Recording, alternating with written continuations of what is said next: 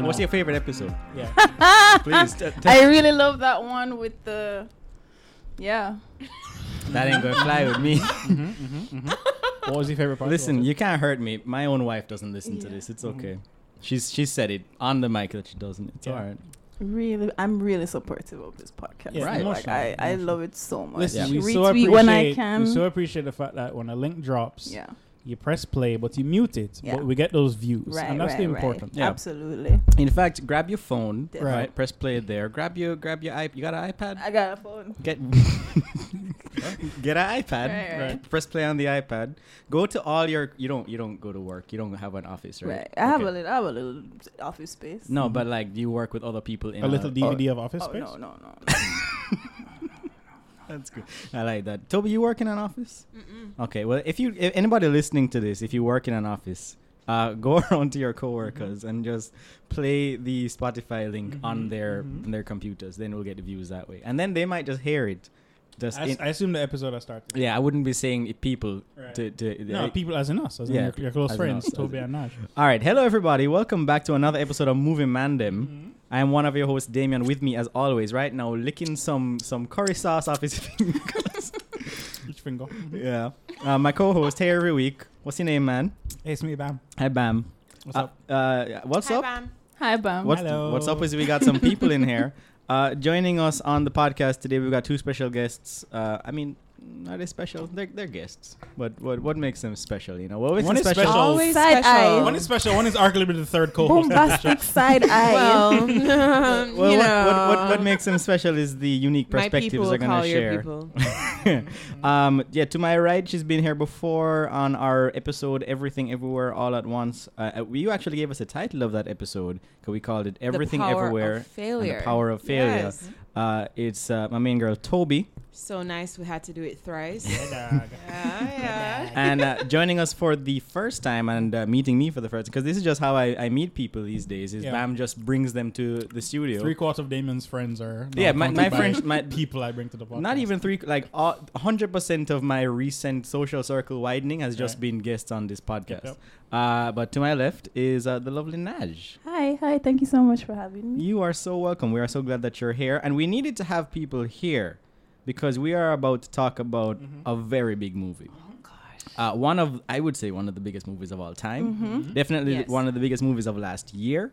We're talking about RRR, the epic, sprawling Tollywood film, filmed in the Telugu language. Yes. That debuted last year. That just took. In fact, I'm gonna some behind the scenes here, Bam. Sweeping the fucking globe.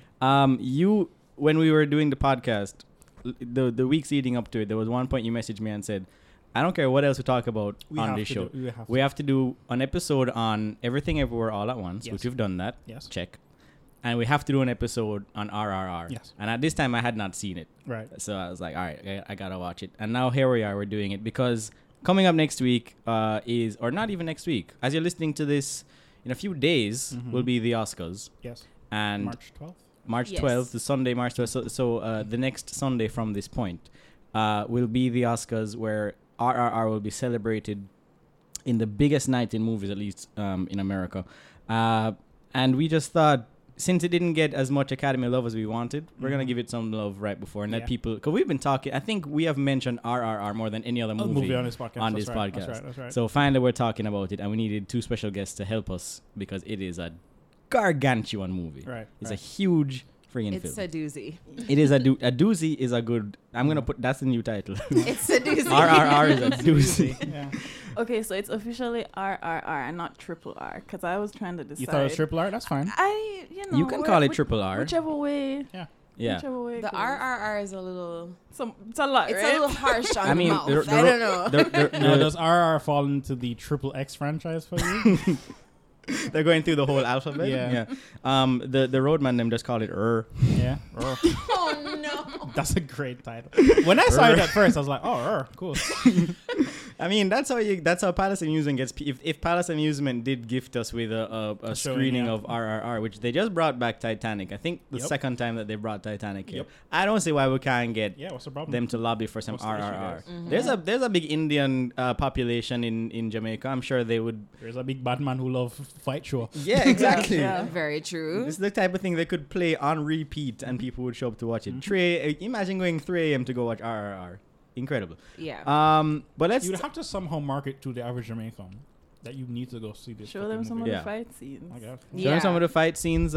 Show some of them white people dying real good, because there's a lot of that in RRR. All right, so let's start off at the beginning, and that is the beginning of our journeys with RRR. How we found RRR. Okay, sure. And I think we might have mentioned it before. I don't remember because, these episodes blur together for me. But let's start with our guests here. And because she's the most nervous and I believe in putting pressure on people. That's the correct way to. Yeah. Naj, how did you discover RRR and come to love this incredible film? Bam and Toby yelled at me to watch it. Bam told you to watch it? And Toby, yeah. Okay. So Bam and Toby. Yeah. Cool. All right. So what was it? 2-3 weeks ago. Yeah. Oh, you have to watch this. Yeah. So you're the most recent person to have watched We it. wanted a fresh-faced baby perspective on RRR and here. Okay.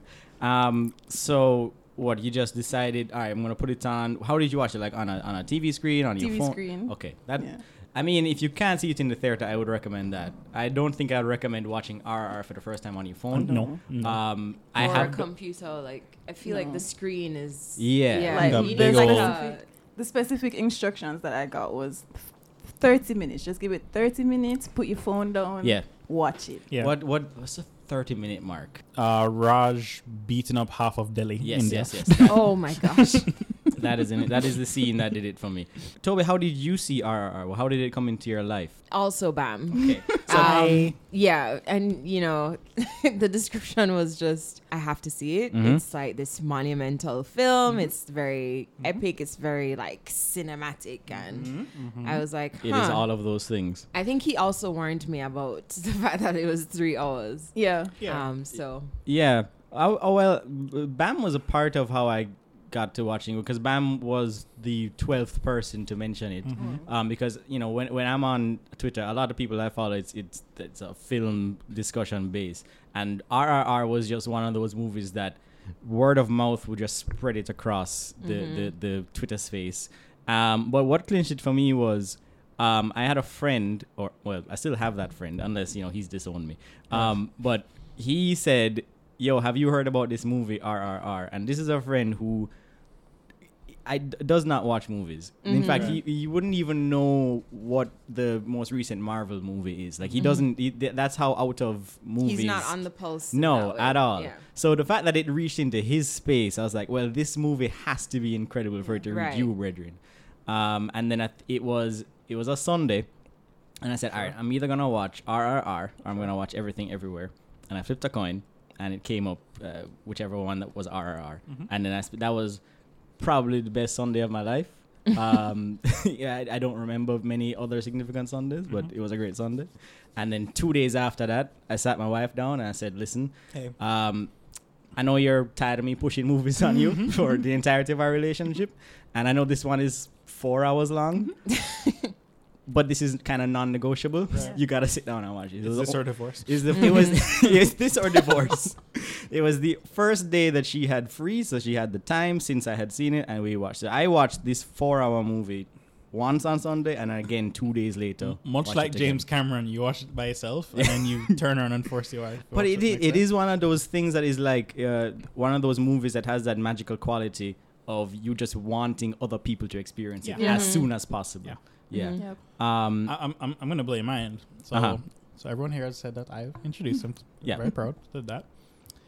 I follow some very niche YouTubers and film YouTubers, and they were all kind of championing like, hey, you guys need to sit your black ass down and watch this movie. And I was like, all right. But I heard one person, I was like, okay, cool.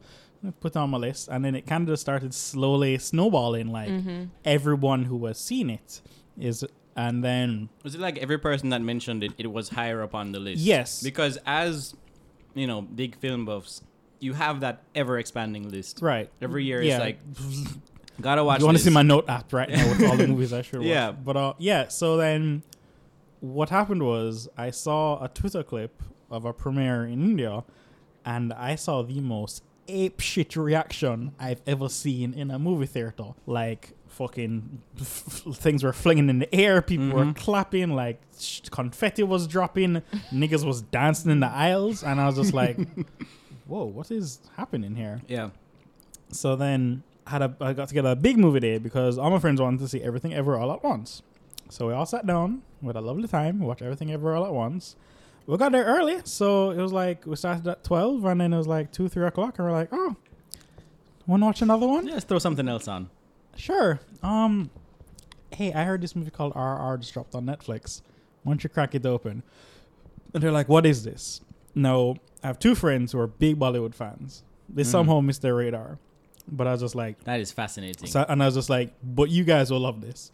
And then I kind of convinced the rest of the group to go along with it.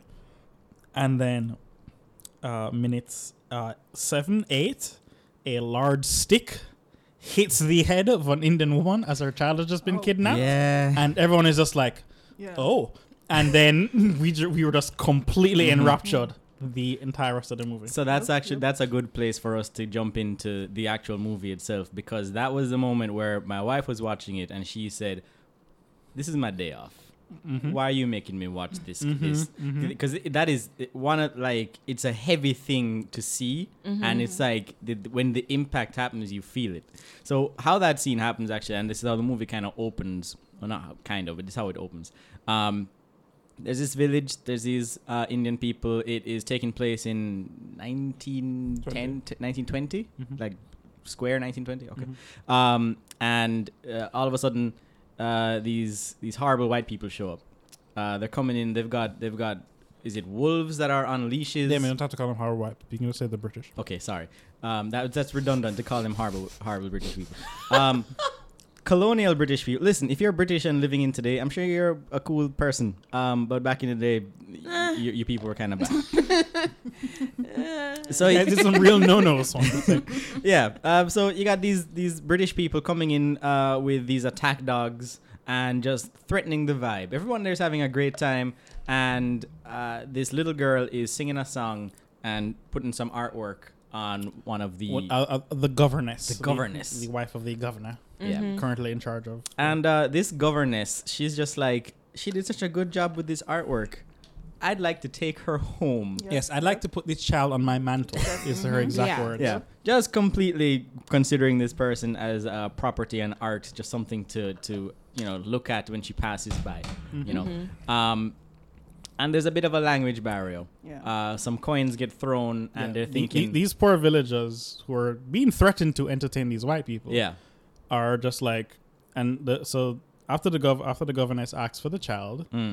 The governor flings a coin on the floor, and one of the men people in the village is like, I guess she's paying you for the song the child just sung. Yeah. Okay. It's like, Toby, you sing and people give you tips sometimes. They're like, yeah, it's a nice thing. A little performance. If they fling it in a little hat. No. On the street, right? You don't put a hat out and collect for your singing? Busking is a very specific thing that I have never participated in, but, I know the vibe. Right. So that's what they think is going on. And then it turns out that the British were under the impression that this was a sale of a human being. Yep. And they just take her up, put her into the van, and then they go off. And it is a harrowing thing, because you see they're realizing what has happened, and they are looking horrified, chase after this bus, or not a bus, the caravan. Yeah. And that's when that scene that you just mentioned of her mother is there pleading to not take her child, and then the officer comes out. He's got a gun. He's put the gun to her head, and this is the scene which solidified.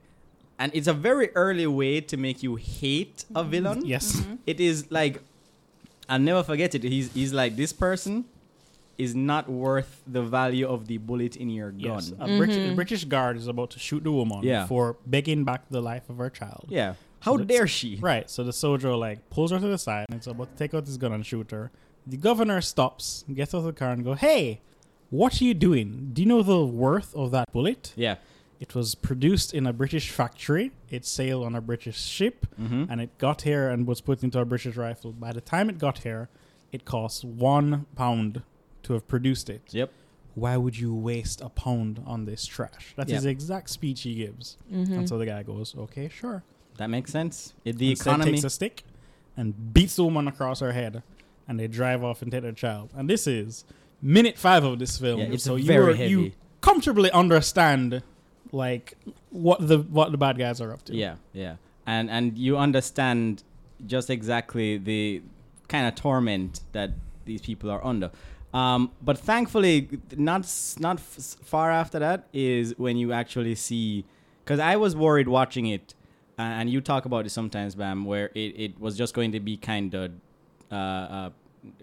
torture porn is not the right word, but like just tragedy porn. Like you're just gonna be just watching brown people get mutilated and beaten horribly and treated like trash. And those types of movies, they have their place and they're important and they can teach very important lessons. Yeah. But I'm kind of tired of seeing that depicted. Yeah. It's why I didn't care to see the Emancipation movie that Will Smith came out with. Which, by the way, I'm not sure if you saw, but Chris Rock said that he specifically watched it so he could see Will Smith get beaten up. Yeah. But if Will slaps him again, he'd be wrong, right? Exactly. Line up that other box, Chris. What's interesting, like, I hadn't heard about that movie until I heard about Chris Rock talking about the movie. Emancipation? Right. Yeah. It completely went on my radar. I didn't. When did it come out? Last year, November. An Apple original. Yeah. Absolutely know nothing. Yeah. Well, swiftly moving on. I'm gonna put both of you on the spot. I know Toby's got this, but maybe Naj does. Okay. So me and Damon just did the introduction to the film, introducing the villain. Naj, would you please, as our special guest, introduce us to Raj and Beam into this film, the heroes of this film? Raj and Beam. That's a tall order. Okay. So Raj, which I thought his name was Ram. Wait, is it Ram? Oh, no, I'm sorry. I'm thinking of Raj, the director. Yes. Okay, so Ram, he gets introduced. Yes, everybody. The three actors' names all start with R. Yeah. So that's why it's kind of called RRR, because when they all right, so the two main guys are like two of the biggest stars in India, and the director is like the biggest director. He's the big action director. So they announced when this movie was coming, like years ago before it came out, they're like, "Hey, we're all doing a project together. We don't know what the name for it is." But then social media people in India were just like, "Oh, this is RRR. This is the 3 R's." And they're like, "Yeah, that's cute. Let's keep that as a title until." And then everybody just kind of knew it as RRR. So when the movie came out, they're just like, "I guess we're just calling it RRR." Yeah. But Ram. Yeah. So Ram, he's an officer in the military. Don't really know his standing, but they're. I mean, I think it's like he's a low-level ranking officer. Okay. Yeah, he's like on the front line, ones that they're okay with dying. Right. Yeah. So when the Indian people are protesting rightfully about something, so one of the people in the crowd threw a stone into the camp, and the main officer is like, "Yo, bring this man come here." So Ram is like, "Okay, so it's up to me." Literally leaps over the fence and we should say we're looking at it right now on the screen. There is a simple crowd of about 1 million people. Yeah. All attacking this little hut out in the desert. Yeah.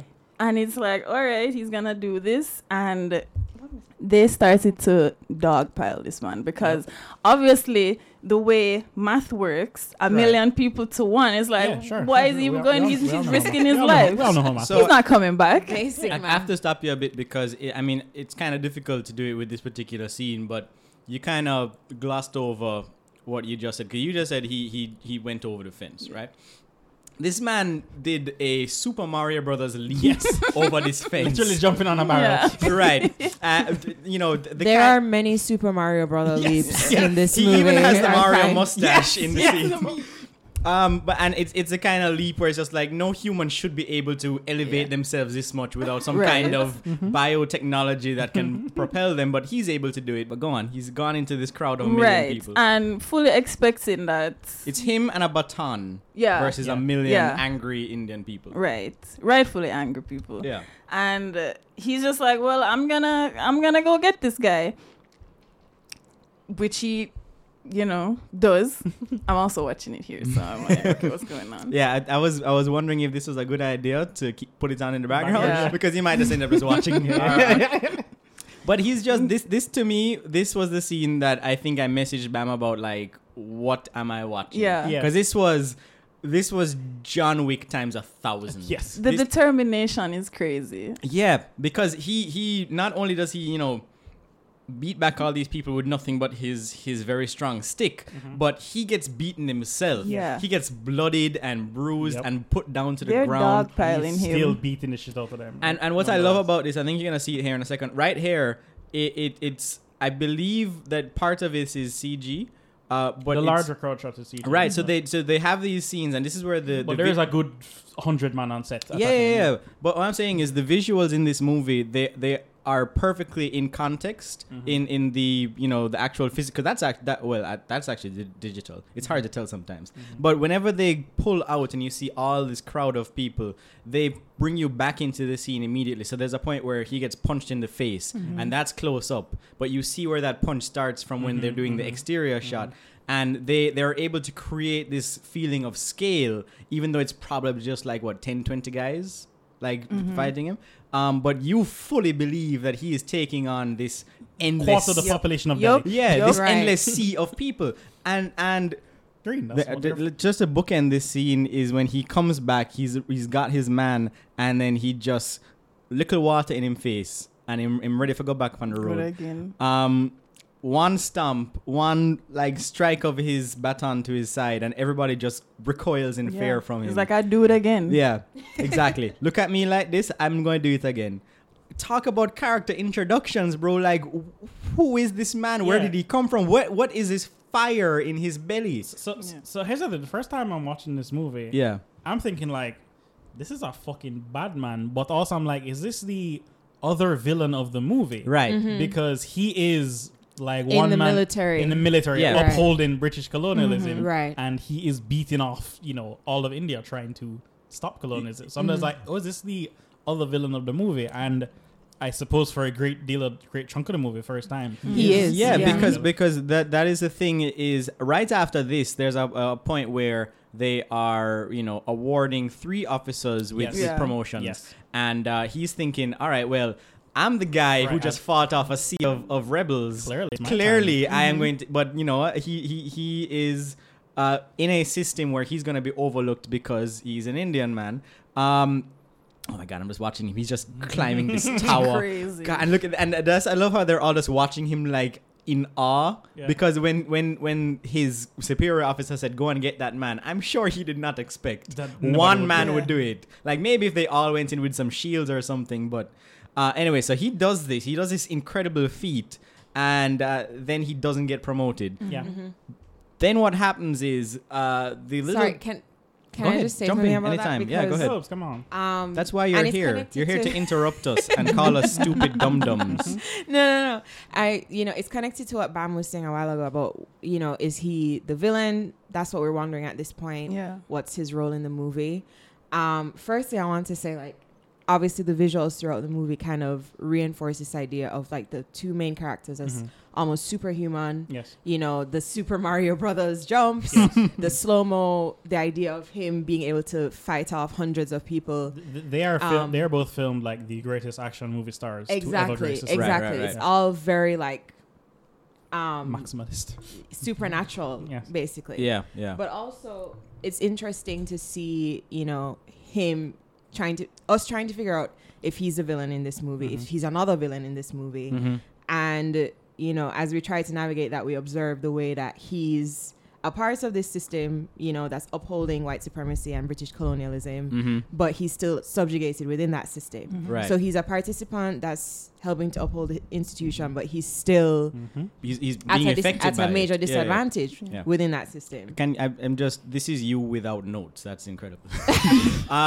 Yes, but you're very right, because he is, you know, he's trying to bring himself up within this system, and in doing so puts himself at a better position to put down the Indians who are being oppressed in this movie.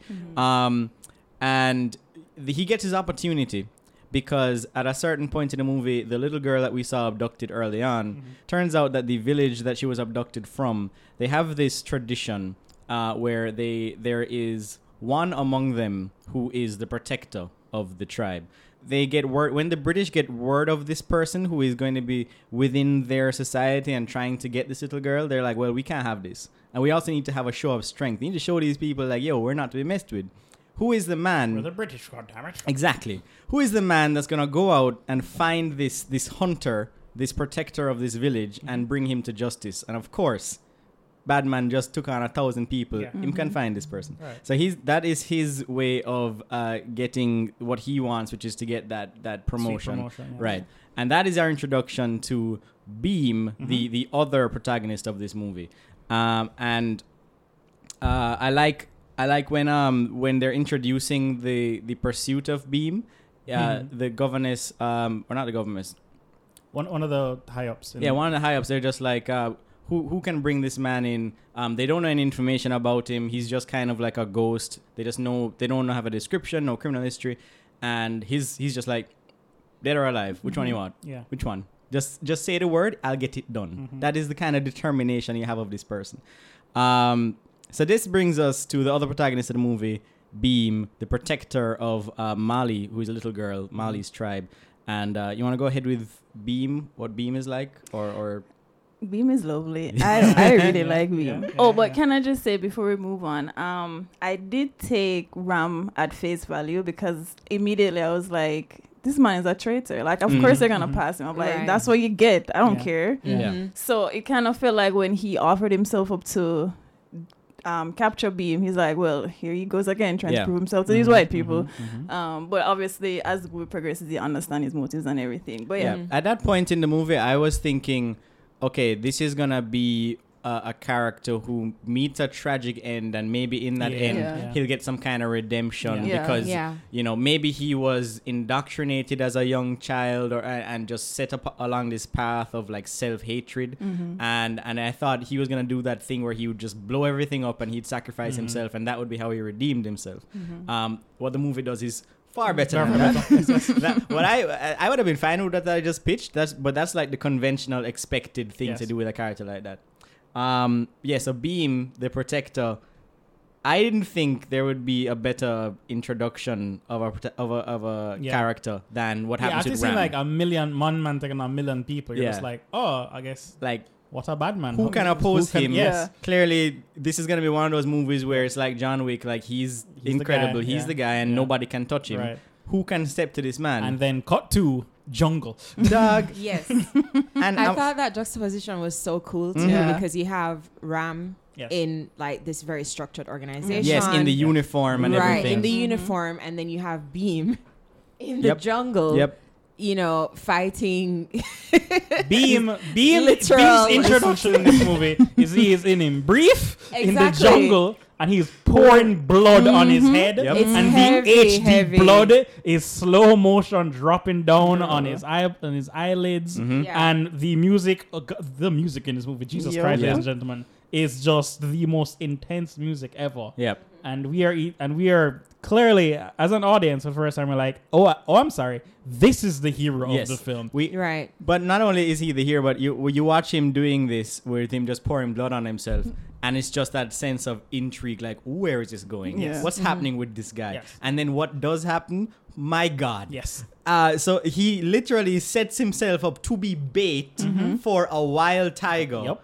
And you don't know what he's doing with that tiger. You get to that later. But the fact is, Well, first of all, there's a wolf, right? And wolf versus man. The wolf is also the bait. Yeah.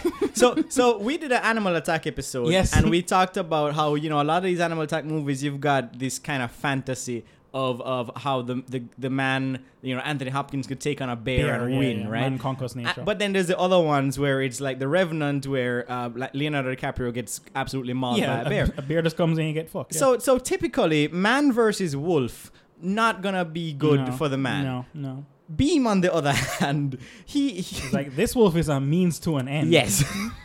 I'm not even that concerned about this wolf. Yeah, like the wolf, he just needs to get the wolf in the right place. Yep. And then when the wolf gets to where he needs it to be, and then the tiger takes notice, and then the tiger starts chasing down Beam. Now, at this point, I've just met this character, and oh my God, shot of just the wolf and the tiger just colliding into each other.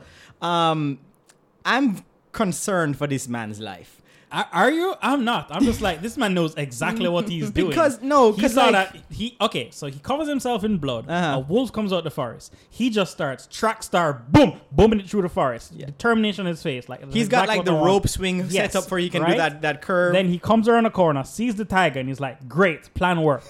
And then he jumps, splits and twists in between the tiger and the wolf. The tiger then attacks the wolf. They start attacking each other, and he's just like, whew, glad that worked out. No. And he just continues. I'm concerned because I'm thinking like, okay, you might have had a plan, but bro, I know how fast tigers are compared to humans. Not against Beam. Not against my good friend Beam, my guy. But then like it's so it culminates with the tiger. I'm just gonna cut to it here, but this is a tiger that is. Oh, I've gone a bit too far.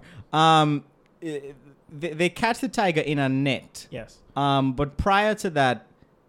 Is it that he's in the net and they have a sort of a rope pulley system where he pulls up and catches the tiger, and the tiger is supposed to like hold in a net while he throws a sort of sedative kind of thing. Yeah, just get the tiger to sleep. But just before the sedative comes, the ropes pull and the tiger it does jump on him, but he gets under the tiger just enough, and he, using his strength, holds back the tiger while the tiger tries to hit him. So the imagery but before that, man, before the tiger gets to him, you see the man put through some Herculean strength to hold back the strength of a tiger. Using just his biceps, my guy.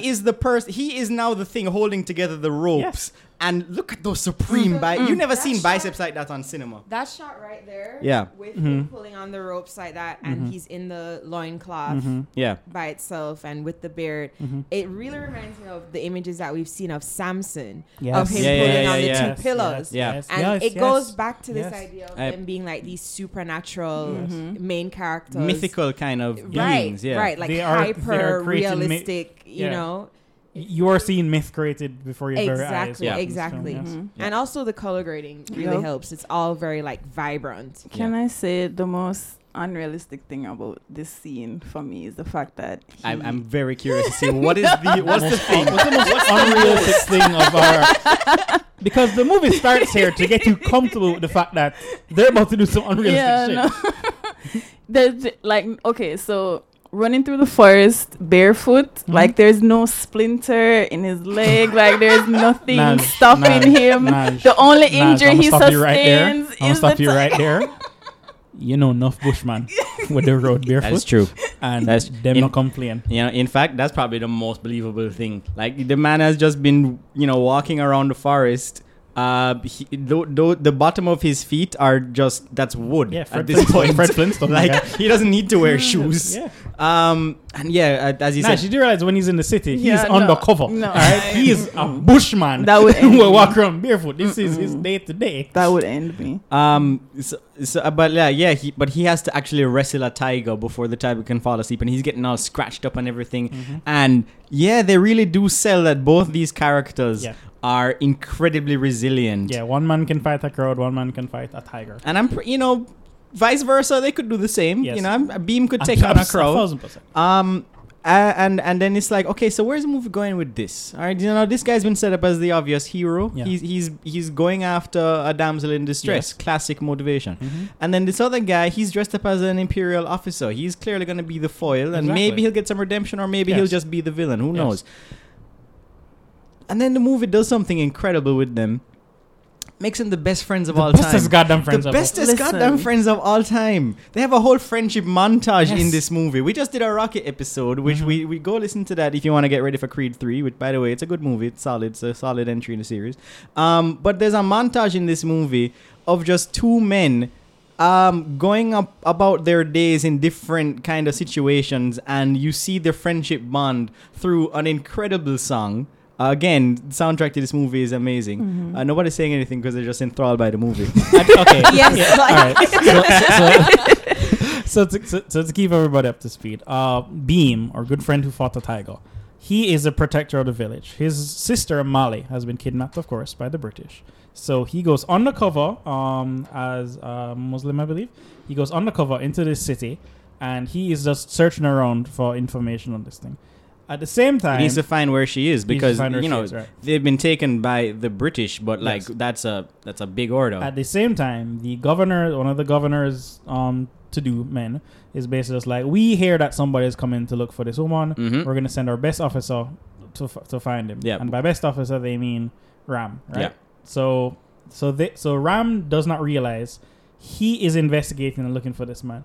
Beam is so good at being undercover. Ram does not realize he is the guy. By chance, they both meet, and they meet also saving another child. So by chance, they both meet in probably the point in the movie, which comes on, I think, fairly early on. It's probably like 10 minutes from this point, so it probably not even after the first hour. But that was the point in the movie where I was just like, I love this movie. Yeah. So there's a kid. He's under a bridge. He's under a bridge doing some fishing. Yeah. Yep. There's a train above him on a bridge. There's some oil accident on something on the train. The train is carrying an oil tanker. Yes. Sparks fly. Right. And it's about to fall onto this child. Yeah. Right. So there's flames everywhere. Oil's everywhere. But the whole thing is about to fall on the kid. Yes. And, this kid is not superhuman. He can't just... Exactly. I mean, Ram or Beam, they could have probably just climbed up that thing. Little 5-year-old Ram or Beam. Yeah, like, whatever, bro. Yeah. So Ram, who is in search of Beam at this time, but does not know it, was on the top of the bridge. Yeah. He sees the train go down. Beam is down by the river. Yeah. Near to the boy. He's actually the guy that the kid was getting the fish for. Exactly. Right? Yes. Yeah, so he knows exactly where the kid is and everything. Right.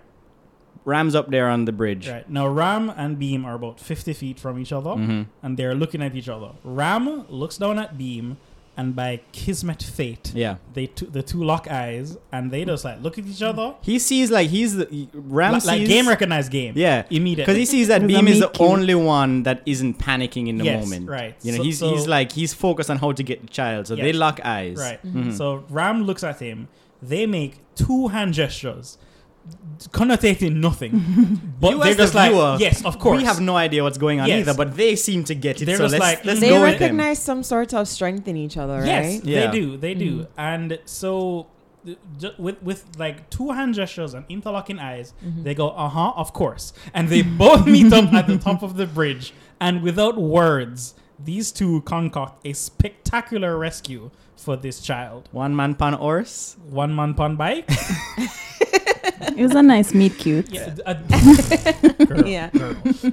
And so I love the way this movie, I'm sorry, but it keeps getting reinforced every time we talk, especially with this scene. Like, I love the way the movie reinforces the dichotomy between nature and industrialization and colonialism. And even with this scene, like with the bike and the horse being down at the river, right? Ram being by on the bridge. Itself. Yes. And they just the camera work is just incredible in this. You're brought into every aspect of the scene that is going to make you even more and more intrigued as to what's going on, how it's going to develop. Like the development of these scenes, the way that the camera is. Every second, I mean, this movie is long, but there's not a frame I would change of it. Yeah, everything needs to be there. And even in this part where they're doing this rescue of the kid and they're swinging like fucking Tarzan / Spider-Man. When Ram has the flag, I'm like, well, what the hell is the flag for? And then when you see it, the purpose of it just exposed like that. Like there's so much thought behind these scenes. The greatest handshake in movie history. All of that communicated through two hand gestures. Yeah, and you don't have any idea you're watching it, when the scene is beginning, and as it goes on, it's just more and more surprise and that's true as the movie as well. What a title drop! What a title drop! Yeah. How far are we into the movie when the title This is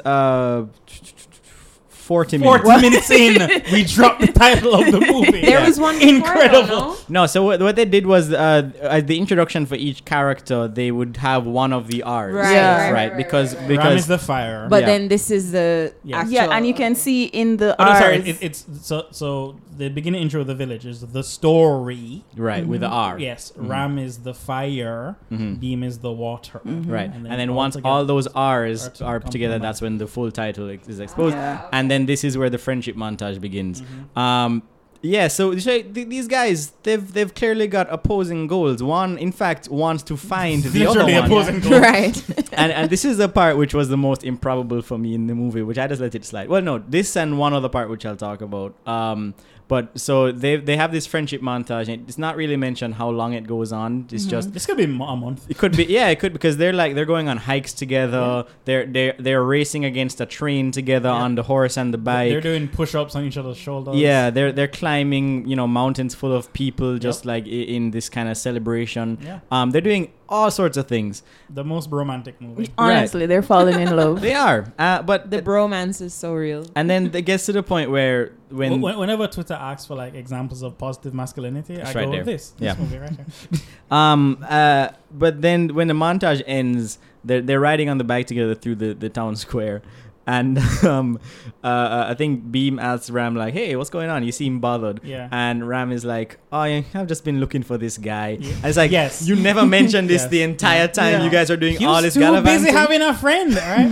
and then he's like, he doesn't want to talk about work. yeah, you know? and so he has this sketch of a guy that he's looking for, Yes. which is an associate of Yes. Beam, Yes. right? And I know that as soon as Beam sees that, Beam is going to know, because Ram right at this moment is undercover. He's not presenting as an officer, so Beam doesn't know that.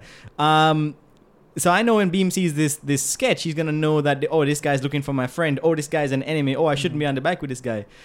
Thankfully, a gust of wind blows, and this character sketch gets thrown into a puddle of water beyond Face down. puddle of mud, face down, beyond repair. The script was like, not darn yet. it, not yet. Yeah. That is an Act 3 reveal. So that was a little improbable for me, and every time I watch it, I'm just like, all right, well, this is convenient. I don't know. All of the mythicism and the imagery Yes. that they use kind of I didn't say it allows bothered me me. to Like, I'm accept fine the- with it. Yeah. Like No, it I'm seeing- encourages you to accept the little plot holes and the little. I've seen like an epic fairy tale. Yeah, Like, exactly. this is the tale of Gilgamesh being put before me. This is Right. This is what I'm saying, right? Yeah. So, but this friendship is happening, and as we talk about the bromance, let's talk about I mean, of the two of them, I think Ram has the easier time getting with the ladies. So when Beam Beam's got a little bit of insecurity when it comes to that. Ram is being a good wingman. Yeah, and but he's the best wingman in this movie. Yeah. There's a little bit of manipulation though. 1,000%. Yeah. Like, Oh no, we'll get to Jenny. no, Problematic character as fuck. I'm Oh, getting to we'll Jenny. get to her. I think jeez. we can get to Jenny right now because that is the next step in the plot is when Beam sees this woman, and she is The one nice British the woman. one nice British woman in all of India. colonial India, Yeah.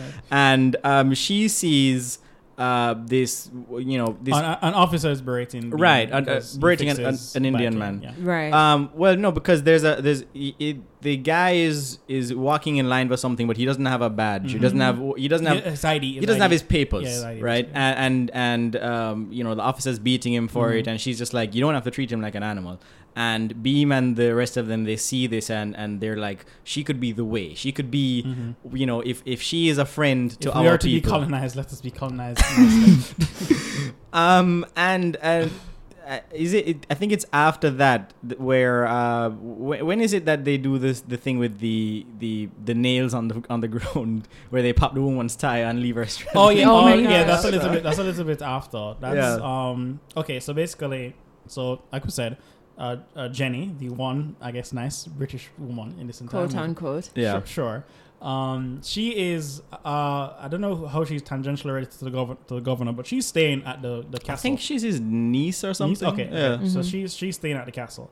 She's your happy, well-to-do. Oh, I don't even know what racism is. Yes. kind of woman. Oh, I don't see color. Right. It's So- interesting though, right? How white women can participate in this kind of civility Yes. and, you know, having good manners or like mhm. having an issue with violence, right? Defending Beam, Yes. but still being part of this Yeah. incredibly Like, violent and up to oppressive. my big castle now. Yeah, Wonder and how we got this. yeah, benefiting outrageously from Yes. it, right? Well, on the flip side of that, there's the governess who just revels in the Oh, violence. she's There you DTF go. for the colonialism. Yeah, Mhm. Yeah. Mhm. more than that, but like she's vindictive with it. Like we'll Yeah. get to it Mhm. later on, but there's a point where things get to a point where She's not satisfied. No, she's not satisfied with the level of pain that's being inflicted. Yeah. She needs more of that. yeah, She this brings is out her actually BDSM with Yeah. it's very interesting the way the movie that brings that up, because this is a very common theme during slavery, where Yeah. often like the accounts of heinous acts were encouraged by white women, and Mhm. often they were the people that committed the most heinous acts. because Or that's encourage- that's their entertainment. Exactly. Because they're under sexism, I suppose. So Mhm. so any little brief respite where they're like, I get to see somebody treated so badly. Right, that the it makes me feel participation better- in it makes white me feel better. supremacy Yeah. gives Yeah. them more power. So then they're like, so unfortunately, a whipping would be so commonplace to them that they don't even notice it. But an extremely heinous lashing, like stabbing, that's where they're like, some little spark in my I life. feel Right. something. That's how they would. Yeah, exactly. Okay, so That's so it. This is also brought up in 12 Years a Slave. right. The main wife, she's like, even though the husband of that was the slave Yeah. owner, she was She was encouraged, often the like, most villainous. Yes, yeah, right. please, but please, even more recent, like we do look at the Emmett Till movie. You know, Mhm. the woman in that completely, you know, she causes what happens to Emmett Till in that movie, and she pretty much asks for it to reach that level Mhm.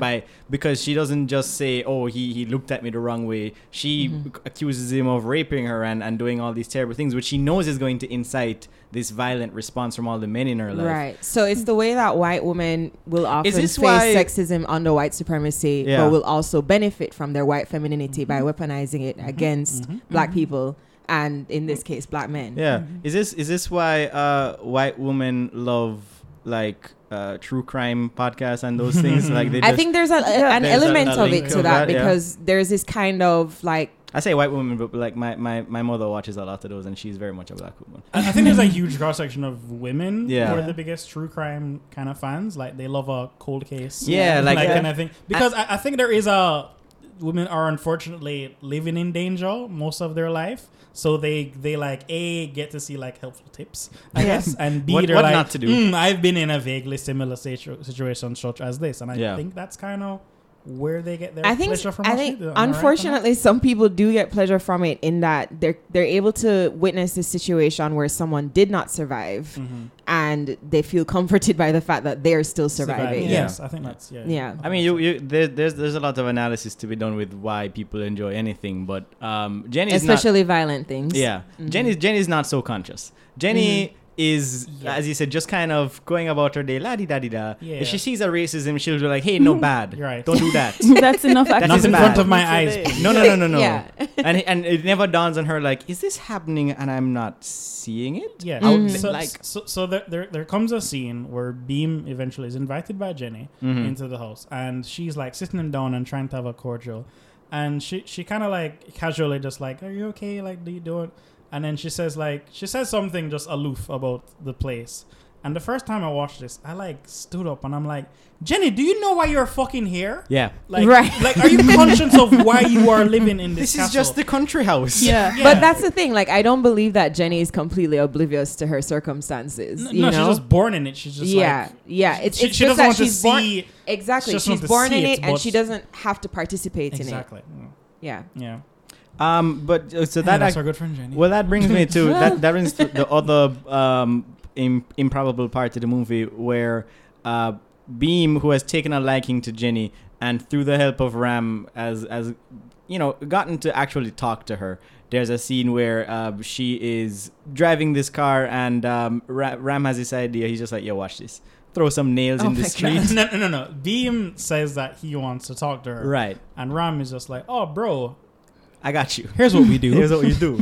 We Alright. throw nails down So and you got stop her car you got these directly. nails. You stop this. She's stranded. She can't get anywhere. Yeah, She bro. gotta talk to you. Which little bit of toxicity there. Not gonna Yeah. lie. Like maybe don't That's put a women. real, Not that's a the real best always, approach. yeah. That's a real always sunny in Philadelphia-esque. The You know, due implication- to the implications. she Definitely has- something that Dennis would propose Yeah, and yeah. execute. Oh yes. And you know, Beam is such a Boy Scout. Yes. You know, he can take down a tiger and he has a violent side to him, but Right. he is the sweetest man Scared in to this talk to movie. girls. Yeah, so but he's just like, oh well, there's a tire shop just down the road, and Right. and Ram is just like, bro, what you doing? I just set this Right. thing up for you. Like, Also, no. remember, Beam does not speak English Right. the way Yeah. Ram speaks English, so there's a language barrier. Yeah, so Ram is just like, no. What he means to say is, he will help you do this, and then you Yeah. can hop on this bike, and he will take you to where you need to go.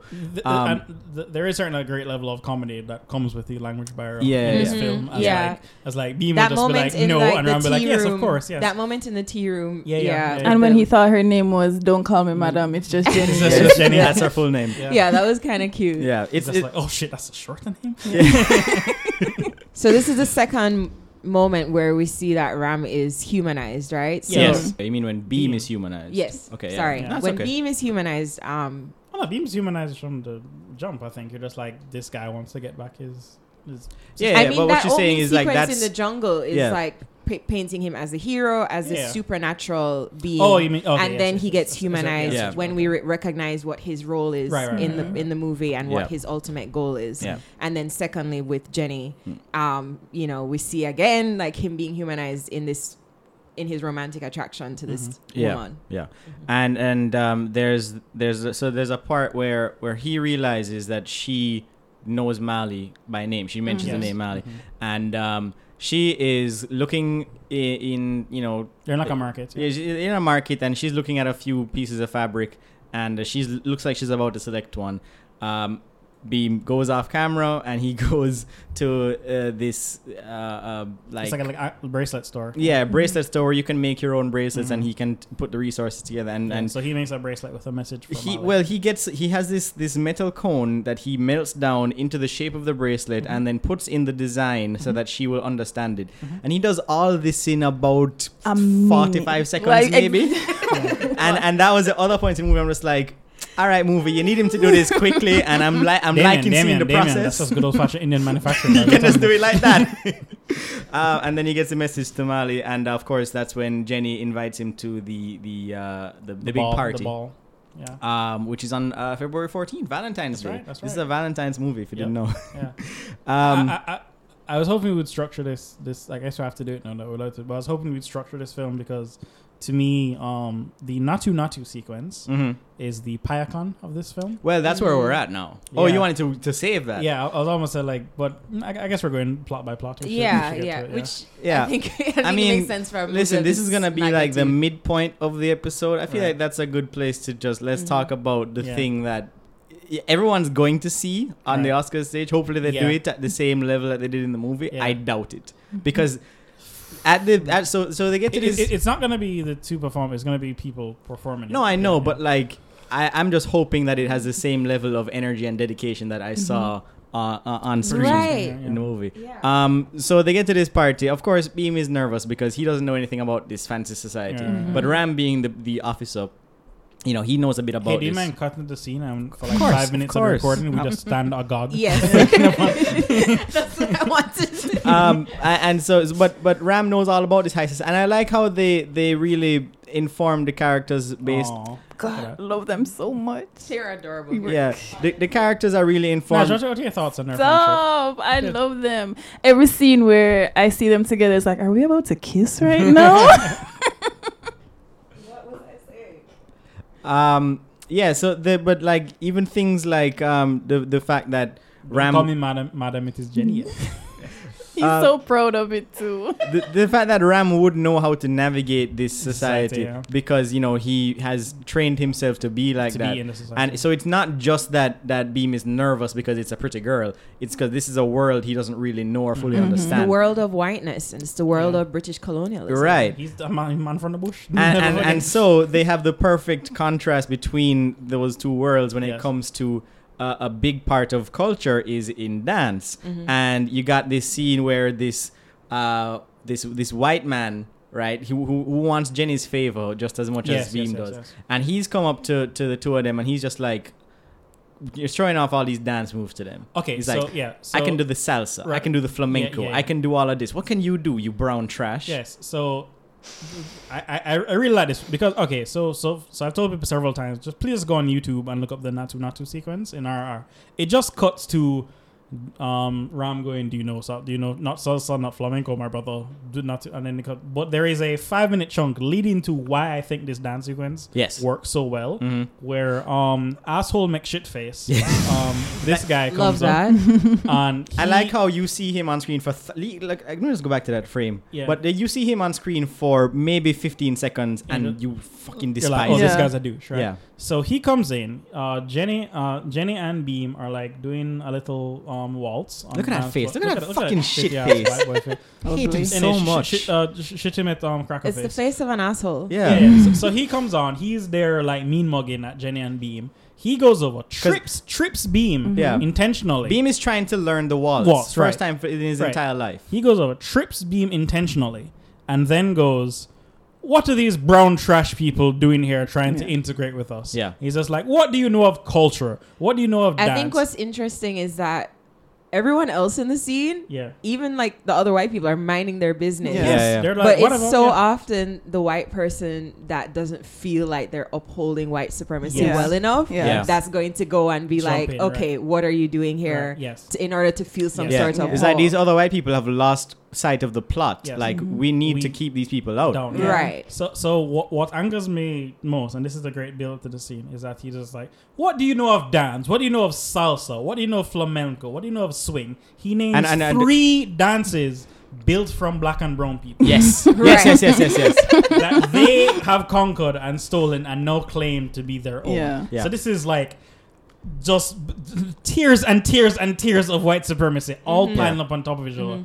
And this idea that those are the only legitimate forms of dance. Like the ones we have stolen and appropriated. Right. These are ours. And then when he says swing, it cuts ever so briefly to the one black drummer who is at the band at this party. There he and is. he is fucking furious and seething because this is 1920. He's on his job. Like he's the one black guy in that in that setup of the band. He has to just fucking sit there and take it. Yeah. And then cut to Ram, the greatest wingman ever, coming through, doing it like 2 drum rolls and tell the black man like, yo, do this for me now. And then the black man picks up the drum beat, and then that is when the beginning sequence of Natu starts. It's that so moment there's of 5 minutes of just like, here is racism. Get fucking mad. Yeah. And then, but then you see here the is, weapon used against it, and that's what makes it just a perfect scene. Like, as violent as this movie is, this is the greatest degree of violence. Yes. What these two people, what Ram and Beam do in front of these white people. But it's I mean, the idea. Go ahead. It's the idea of like people of color having solidarity through art and emphasize the instinctive nature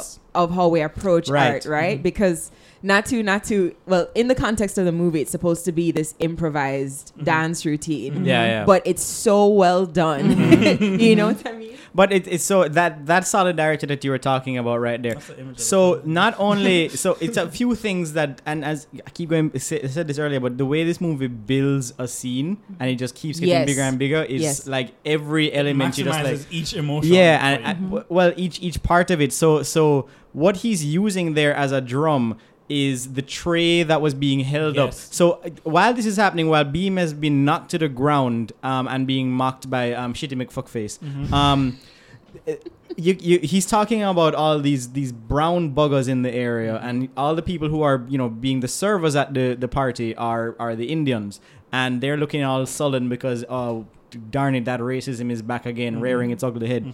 But that same tray gets used as the drum. So Ram, he kicks it up, grabs it, puts it on the drum set. The drummer throws him the sticks like, yo, do this, bro. Do your thing, boss. And then he uses that same tray to put forth the kind of drumming that these white people just don't know how to use. They have no comprehension for how they can move to this kind of music. Again, more instinctive approach to art.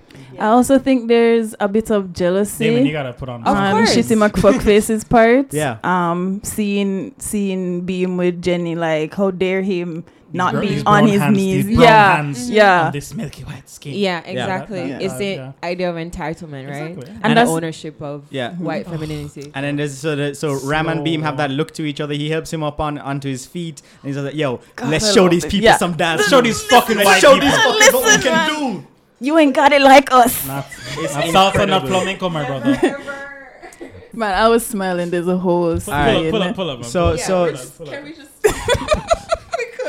5 minutes uninterrupted. Yeah. I was just watching this music video. Yes. I love all the shots in the white of the white men fuming Yes. and the white women just getting hornier and hornier. Yeah. Yes. God, they're Damon, just we got- falling Damon, deeper in love. Damon, we gotta learn this dance song. I would pay money. Yeah.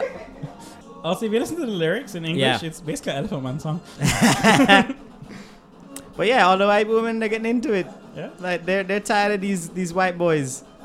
You know, the first time I watched this, my friend Trey was just like, they got Trey and Martin got so upset because the fashion is so off for the period. Right. And my counterpoint was like, white people don't care what the fashion of the native culture they're portraying is, so why should these Indian people care? Here's the thing: after all this spectacular action, our eyes just like took sight upon. Yeah.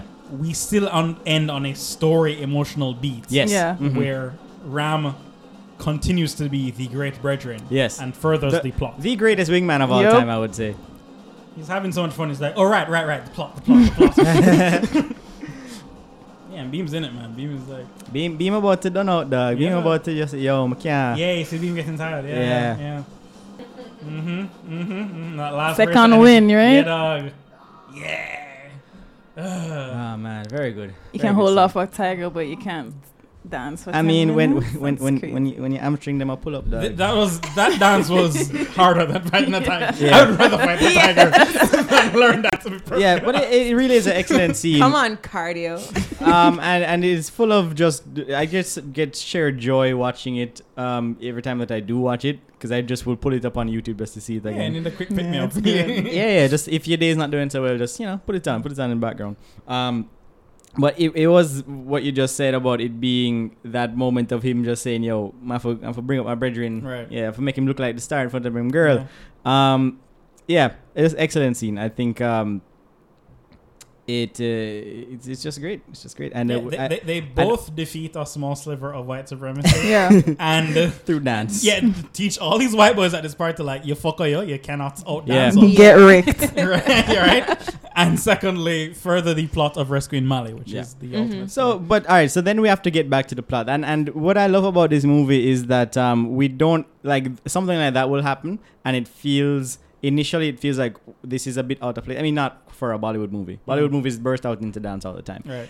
But very subtle of them for this to be the only song and dance. yeah, sequence, by the way. because it kind of seemed like it wasn't going to be a movie like that up until this point. You've got this big bombastic action. You've got this horrible racism. I was thinking, okay, they're gonna just walk off in a huff from the party. Yeah. And So- maybe so Jenny would have been like, oh, don't worry about it. You still cool with me. Come back Right. to the house and, Yeah. we'll have some tea together without all these horrible white people. So I've seen many Bollywood movies, and 8 out of 10 times when they do the music video sequence, it is simply, let's do a music video. Yeah. Like they cut the plot and they're just like, maybe it's used as a montage or whatever. Right. But it is just like, no, we did a nice like number. Yeah. Right. And that's usually what it's for. But this one is amazing because it is both like reasonable that they would break into dance to show up these white people. Yes. And we are like further in the plot at the same And time. It's a also, very well deployed. The level of dance that they have, it is undeniable their skill. Yes. So Right. it fully cements their point in the scene of just be like, we are better than you Yep. at this Yep. at this moving and dancing thing. And then we get back to the plot. So it's like a hard. It really is like goes straight from that into the main plot of the movie where Beam is able to actually find where Mali is. Yes, he gets into the castle. Yeah. And then this is where you figure out what all those animals were about. No, What? not yet. No, not in Oh, this scene. yeah. I'm saying like this is what leads into the big assault on the castle. Yeah, 'cause your brain has already forgotten that he fought a tiger. right. and like there's a scene earlier on in the movie where you see him carrying a big hunk of meat. So Yeah. you've been informed at this point that he has been keeping these animals, Alive, and yeah. they still are not telling you what they're doing this for. But please do not forget, he has a bag of animals. Yeah, like does he plan to just start up a zoo after all this rescuing malice stuff is done? A real Matt Damon movie. We built a zoo. He built it with his own two hands. But so you're like, what are these animals for? Then they get to this big assault on the castle, and some of the greatest creature effects I've ever seen on a film. So not before. Ram is also on his whole manhunt thing. Yes. So he finds Beam's associate. Right. Catches him and like ties him up in like a little shed or something. Mm-hmm. And he's basically like trying to get information out of him. The guy is not budging, but the guy captured, he manages to catch a snake. Yep. And flings the snake at Ram. Mm-hmm. Ram gets poisoned, and he's just like, you know, if my dead is fine. And he just like unties him. That was such a great moment for me, and it was that was a point where that air of villainy that Ram had. Yeah, it gets deflated. Yeah, it's just like, okay, empathy. Yeah, because you're seeing him as a good brethren, and Yeah. you are worried like, fuck, what happens when he finds out that the this whole is gonna time break, it's tense. the whole It's time you're just like, this is gonna break both of their hearts. Mhm. You've When set up this incredible friendship, and then it is always going to because even in the song, the song is literally like, what happens Something when these terrible two will- forces meet? You know, so but then when you see that point, he's basically torturing Beam's associate, and then as you said, he captures the snake and he poisons Ram, and he's not angry about it really. he's just like, he accepts that. Yeah, he accepts it and he just lets him go. So it's this moment of empathy from his character that it kind of makes you question everything you know about him. And this is like an hour 15 into the movie. Yeah. it's a big moment for his character. Mm-hmm. That leads into the discovery that Beam is the guy. Oh, he's right. looking for. So when he's poisoned, he basically is walking out on the street and is like dying. Yeah, Beam finds him. Beam who happens to be planning his assault on the castle. Yeah. Sees him in the street, stops what he's doing, Mm-hmm. like gets some herbs together and rescues him, and like puts him on like a bed to recover. Yeah. And while on the bed, Ram realizes, oh, this is the man. No, I've been Beam searching. says, Beam flat out just goes, hey, He tells, yeah, Mhm. I'm about to go do this. I'd love to stay with you, but I have to explain why I'm not going to be here nursing you back to health. right. So we've got this big assault on the castle Yes. planned. It's been going on for months. We've Mhm. got all these animals in place. I'm actually the guy been Yeah. hunting down this girl. BT Dogs, my name is. Yeah, my name is Beam. I am the spirit of the forest, essentially. It's a whole thing. Follow me on Instagram. Yeah. And he's just like, I'm going to be right back, though. But, hey, I'm going to get back this girl. It's for our people, man. Like, our people, right? Right. And Ram has this look on his face. No, He's he cannot can't talk speak. because he's poisoned. He's poisoned. But his eyes are doing Everything. incredible. He's just like, are you kidding me? I've been looking for this guy for months. He's been right next to my side. If he could have spoken, like, Yeah. what would he have said? Like, what would How does he Beam even have express? done? How Yeah, does he yeah, even yeah. express? Like, Yeah. what would Beam even That- do at that yeah. point? That's why it's a great Yeah. filmmaking Yeah. thing to like. No, just act with your eyes. Yeah. Act all your emotions. Yeah, like, your look at eyes. his face. Just like, oh my God. Yeah, good lord. You are the man. You are the man of all the Whole time. people. Yeah, so then Beam He's goes. like, I have your friendship, which is more Yeah. precious than my life. Like, if we don't see together, we will be reunited in heaven. Yeah. And you're just like, I love you so much. Yeah. Absolute love. And he's just trying to chase after him. And he can't get out of bed. So, of course, he gets himself back up because he's Ram. He can do, fight Heals off from 1,000 poison. guys. And Right. he can overcome poison and he can bring himself back up to tip-top shape. That's just his strength of will that they express with his character. He didn't cut to him beating the fuck. just up gotta of hit the punching bag. Yeah, then he's gonna be punching the wall in a second. He can just get over that poison that is in his veins. And then he goes to the castle. Got a friendship So montage. we're not a Yeah. friendship montage. He's gonna go to the castle where Beam is about to go do his full-on assault with the animals. They pull up with a caravan full of tigers, deer, Beer. wolves, bears, and they do a little Tokyo drift, Yes. and all the animals come pouring out and attacking every British Imperial soldier there, and there's fire everywhere. It is an incredible scene. There's a scene with the tiger jumping over somebody, and I don't know if is it Ram or Beam that like does. flings the tiger at somebody. Yeah. Oh no, like they do the electric slide, and then the tiger goes over their head. Oh no, it was a deer. Like I think it was a tiger jumping at somebody. There's a lot of animals going and all Beam over the just place. like whoopsie daisy and just like flings it over his shoulder. Yes. And hits the officer. Yeah. Yeah, and it's all this incredible animal violence that I was thoroughly entertained by. Yep. Just hurling this guy into a bunch of other guys. Oh my god. There. Yeah, the deer in the air. I like how he doesn't ever Flings underestimate the tiger. There's a animals. leopard. Jaguar, yeah. So he throws the leopard at the Catches guy. dude, yep. Guy flips. Yeah. Like, Perfect He shot. doesn't underestimate that these Yeah, animals there's the could electric be slide. coming at him as well. Like Right. he's very careful to make sure that they're there. Well, for okay, that. so he's careful, but also like suppose Molly was just in all of this chaos. Yeah. Suppose she just runs around, and then you can't control what the tiger does. Like a tiger's not a soldier; it doesn't follow orders. So I don't know if this was the best plan. It was certainly the most explosive. Yeah.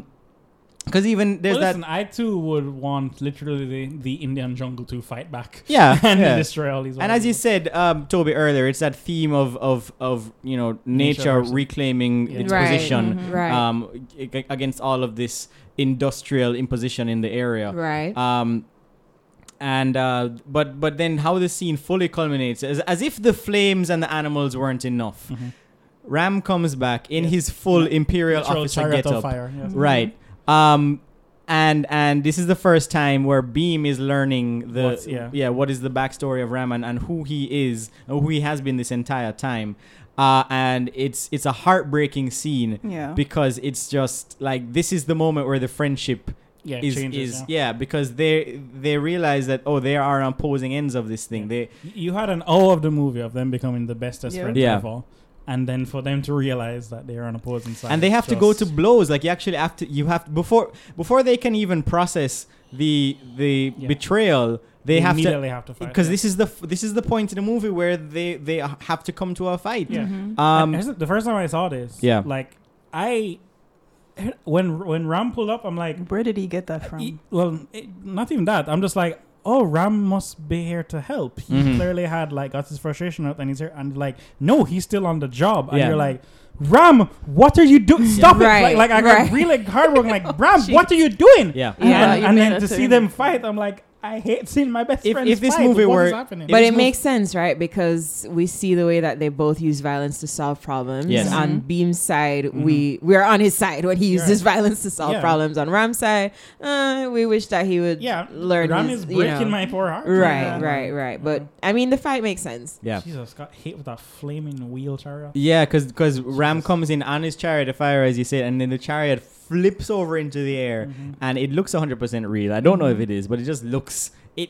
There's so many points in it that feel like okay, this was clearly CG, but it serves a purpose of this incredible shot. So there's gonna be it only serves to make them look cooler. Right. That's the thing about So the there's CG. a shot that's going to come up shortly after this where it is essentially them being these kind of elemental forces, one being a force of One is fire, fire, one is force one of being a water. force of water. And there's going to be a point in this exact shot where you're going to have... Ram is holding a stick of fire, and he is holding like a hose. Yeah, but like there's waterworks behind... And fireworks. Yeah, waterworks behind Beam where there's a fountain, and then there's fireworks and stuff behind Ram, and it's kind of like these two scenes of them becoming the elemental forces Damien, that the hold on, movie I suggested. gotta cry. My two friends are Oh fighting. man, it makes so much sense to like which element each of them is Yeah, because yeah. Ram Cool as headed. fire, as a Yeah. symbol of colonialism and industrialization. Yes. You think of gunpowder, you think of gas, you think of what's the other one I was thinking of? I was Bombs, thinking of another one. detonations, Bombs. explosions, yeah, Exactly. cannons. And then with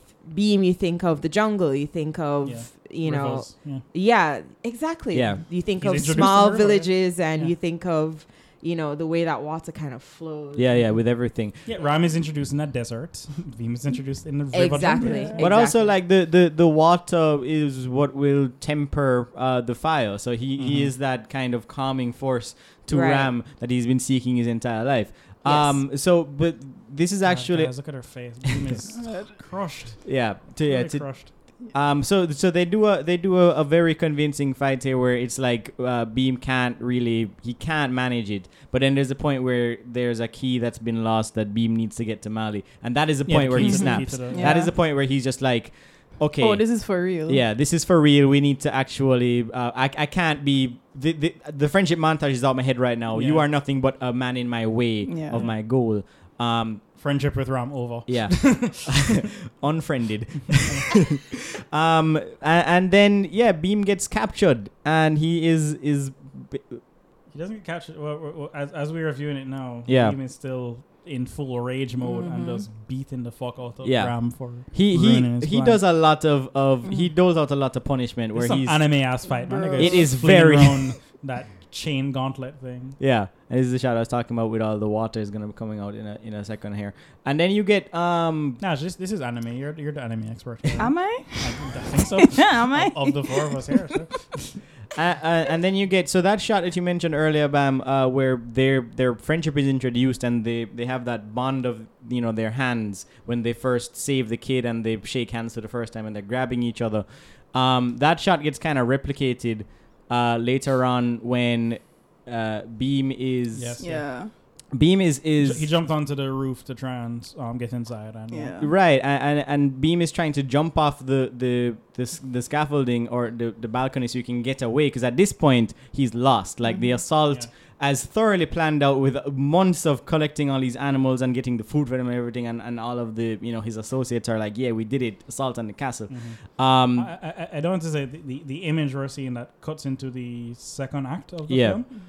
It is Beam's like his holy bead. Yes. So it's Which literally faith. Yes, faith keeping them together. Yeah. Yes, there's so much in this movie. Also, the bracelet on his hand, on Ram's hand, symbolic for his village and the girl. Right. So this is where the movie, at this point, which is about a halfway in, gives you Ram's backstory. Which changes the fucking game. It changes everything. Yeah. Everything you thought about this character, and in this scene, you feel betrayed as a viewer, from not just for Beam's perspective, but just like you like this guy. You were thinking he was going to turn to the side of good, and then he comes and he throws his friend into prison. This is where any other movie would just start wrapping it up. Yeah. And it would have been Ram taking, this would have been the final fight. But this is the point where the movie says what you thought is not what actually is, and we reveal a little bit more. Like, you just had the most emotional journey you could have, and you're like, anyway, that's end of Act 1. Yeah. And you're like, what? We got more to go. And then you see the backstory of Ram, and it is incredibly emotional. He was a young kid, and his father was a freedom fighter of sorts. And they also had that same philosophy towards ammunition that the governor uses earlier on in the first movie. In the first scene is like, we don't waste bullets, but it's not because of how much they cost. It's just how rare they are for us to get. And we need this is the tool that we shall use against them in order to take back our home. Ram's whole philosophy, as put to by his father, he says he wants to get that gun in the hand of every Indian to shoot against a British officer. That's his whole thing. So we are introduced to Ram's backstory. He's a young boy in his village, father of freedom fighter, and his father, who was previously trained by the governor himself before he became the government, when he was just some military chap. So his father basically is trying to he has them holding like sticks, which are the size and weight of the rifles, to keep them as comfortable as possible to rifle, learn all the formations. He's trying to train this group of people like just be these great warriors. Like before because he doesn't at this point, he only has access to one rifle, his own, so he can't, but he has to train them as best as possible. His son, his little son Ram, somehow magically is the best warrior of all these people. Right? He is the sharpest shooter of all these people, and he has to prove to his father that he's the best one. So now his little friend, I forgot her name, but basically says like Like, no, I brought out Ram and I had him shoot from 100 feet away and Yeah. Uncle perfectly hit this target. Yeah, and there's like a target that his dad thinks that he hit, but Yeah. the actual target is much further away. yeah. And it's like, oh, okay, we got a prodigy. Yeah. Yeah, this is the guy. Hey. So just as he figures out, like, oh, I guess my son is the best. Yeah. Tutu's a military squadron comes, Yeah. shoots half the village. His father gets hit in the way. I take umbrage with this movie at this part Mhm. because it just like to have that much tragedy doled out in quick succession. This is So- an emotional saga, my boy. Well, no, it's it's not just about his dad, his mom, Yeah. his brother, like his Uncle- entire his uncle, I think. his uncle is the Oh, yeah, I one guess that's so, with yeah. him Yeah. later on in the movie. He's the only family member he has left. But he loses everything Body, right. Yeah. at a young age, Mhm. and then he has to be the literal one-man army Yes, against this squadron of British officers. His father's dying words Yep. are for him to shoot. Yeah. After, yes. Mhm. and he's just like, shooting them one at a time. Yeah. Bullets are running out, but eventually, like, he gets to the point where they're unable to advance without losing another man because Mhm. he's just that good That of a good, shot. But it's So I also want to point out, just so for us, this is hardcore origin story. yeah. I also want to point out the fact his father is portrayed by this actor, most famous for the Singham Hindu movies. Mhm. They are incredible, like, movies from Bollywood. I would happily tell anybody to go seek out Singham. This would be the equivalent of like Schwarzenegger or Stallone showing up to play somebody's father Right. in an action film. You have to understand it from the point of like an Indian person seeing this movie. Yeah. Oh, that's cool. No, I didn't even know that. So, well, like, it is a hardcore origin story, and it just made me look at all of the whiny ass superheroes that we have, and it's like, okay, Batman, your parents got killed in an alley. Did you have to take up a gun and then defend your entire Entire people? pyramid. Did you have to Batman shoot is back like, at- why am I in it? Yeah. Like, this was a new depth, and at that point there's like, okay, I get it. I get why you're doing all this, because he is severely traumatized Yeah. by what Right. has He's, happened. like, in this moment, he learns, like, no matter what, the mission is most important. Yes, No matter and- what I have to go through and how much my heart has to be broken, I am going to get a gun in these people's And hands. it's in the same way that after they show you the scene with Ram taking on that sea of people, right after that is when they show Beam taking on the tiger. Right after they have the betrayal, they show you the scenes that make you understand why the betrayal happened and give it nuance. Yeah. So it's no longer just, So- you're mad at Right. Ram. So in that moment, for 10 minutes, Ram becomes now the full-on villain of it. Yes. It's like, how dare it? How could he betray his friend? And then they explain, no, it's much more complicated than you could Yeah. ever think. Yeah. Here's why he had to do that. And you go, fuck. And you Yeah. have to, like, sit in that. And I immediately start liking him. Like, I understand. Yeah, it's like you get it, you understand, and you're like, now you're just at this point. I was like, okay, how does this come together? Yeah. Like how does, because listen, you got to get these boys back together. I don't care what you do, And you're whatever- rooting for both of them as well. at the same exactly. time. Yeah. So I'm gonna need them to, like, but also Beam is imprisoned and Ram is moving up in the ranks. Like, he's about to get to the point where he can get his hands on the guns, but also his best friend. Like, yo, Yeah. this friendship needs to last. Whatever happened in this movie, I couldn't have these characters die. I needed them to go off Yeah. into the Yeah. sunset together. So I was on pins and needles, like, how do they resolve this? Yeah. And then you get to probably the hardest scene in the movie to watch, is the scene where Beam gets taken out into the town square, and this goes back to what we were talking about, Toby, which is the kind of sadistic nature of the governess in this movie, because the whole point of them chasing down Beam was they needed to have a show of force to show Right. like they could not be messed with. You couldn't come to them and like they can take your children and you can't say anything about it. Exactly. Right? So here's a guy who is trying to take back the child that was taken, and they're making an example out of him. They put him out into the town square and they're whipping him. But it's not enough for him to get beat down. No. He needs to Oh, he boy. needs to kneel, and also she wants him to bleed. Yeah. And also the person who is doing all this is Ram. Yeah. I don't know about you guys. Like, tell me how it you was felt watching that scene. It was a very painful scene, obviously, because by this stage we're very invested in their friendship. Yeah. We're invested in them separately as individuals. We now understand both of their motives like fully. Yeah. Yeah. You know, and then to see this scene where Ram, you know, it's a culmination of the overlying themes, right? Because it's the idea that Ram serves as like this enforcer of this institution. Right. Beam is the victim of the institution. And now you've also been given all this context to what both of their characters have been going through. Right. Yeah. Their motivations. Right. Yeah. And it's difficult. I mean, you know, it was a very, very intense scene. And then, of course, the governess, wanting things to be taken like a step further. Right. And like, you know, the idea of him having to kneel and him not wanting to kneel initially. He didn't. He ends up not kneeling. Right, right. Yeah. And like, it's probably the most important scene in the movie because it's also the scene that teaches Ram the way to go about achieving his mission. Yeah. Mm-hmm. So his whole thing, as Bam was saying, was he's got to get the guns. We need the weapons to fight, and he's the fire. mm-hmm.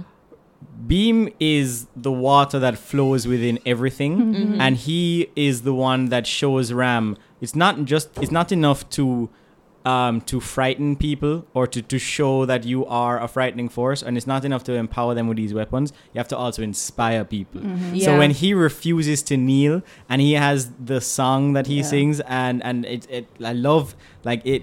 Aside from the dance scene, Mm-hmm. this is the scene that I go back to listen to and watch sometimes because I love how the leaf flies into the scene and touches Beam on his face. Oh, yeah. And then he starts singing the song, and he absolutely refuses to kneel. He will not have his knees touch the floor. And it's in that show of resilience that all the people are just Yeah. like, yo, this had the opposite effect of Yeah. what you want. You thought this was going to get us to calm down. Right. No, sir. Yeah. If you want a revolution to come, it is not just that people need to have weapons in their hands. It is that they need to have the will to revolt. Yes. Right, Yeah. right. It's the agitation that comes first before you are able to organize people. So, I mean, he's able to agitate people just by this sheer show of strength. It's a good song though and too. Like, I resilience. mean, Yes. if you're gonna sing a song as you're whipping, that's a song to sing. Right. It really did what it was supposed to do. So yeah, and then after that, Ram gets punished because, you know, hey, you didn't make that boy kneel, and that's kind of it's a big thing. It was on the docket. Like, people expected kneeling, and then we got complaints because there was no kneeling, and now we have to refund some people's money back. It's just this was Yeah. we promised a show, you didn't deliver on the show. We get it. It was your first 2 out of time, 5. Yeah. right? Exactly. You know, we got some bad reviews on this. We need to kind of get this. No, this that ball was a rolling linen. again. Where's the chain? Where's the linen chain? Right. But it's the song not only inspires the people, it inspires Ram, and that is when I saw the signs of how this can come back together. Where Ram, he has the weapons, he has access to the weapons, but then he can't let Beam die. Like, he manipulates it to that he's able to help him to escape. And I just want to point out this shot. Let me see if I can find it real quick. It is after this scene. It's when they are about to take Beam out to the area where he's going to be executed. And on the way there, it has one of the most improbable car flips. Oh yeah. The governor is still thinking that Ram is on their side at the Yeah. point that I'm He talking betrays about. them when Yeah. they go to hang Beam. Yeah. Oh yeah, Ram. So basically, the governor is like, well, we should just hang him, right? Right.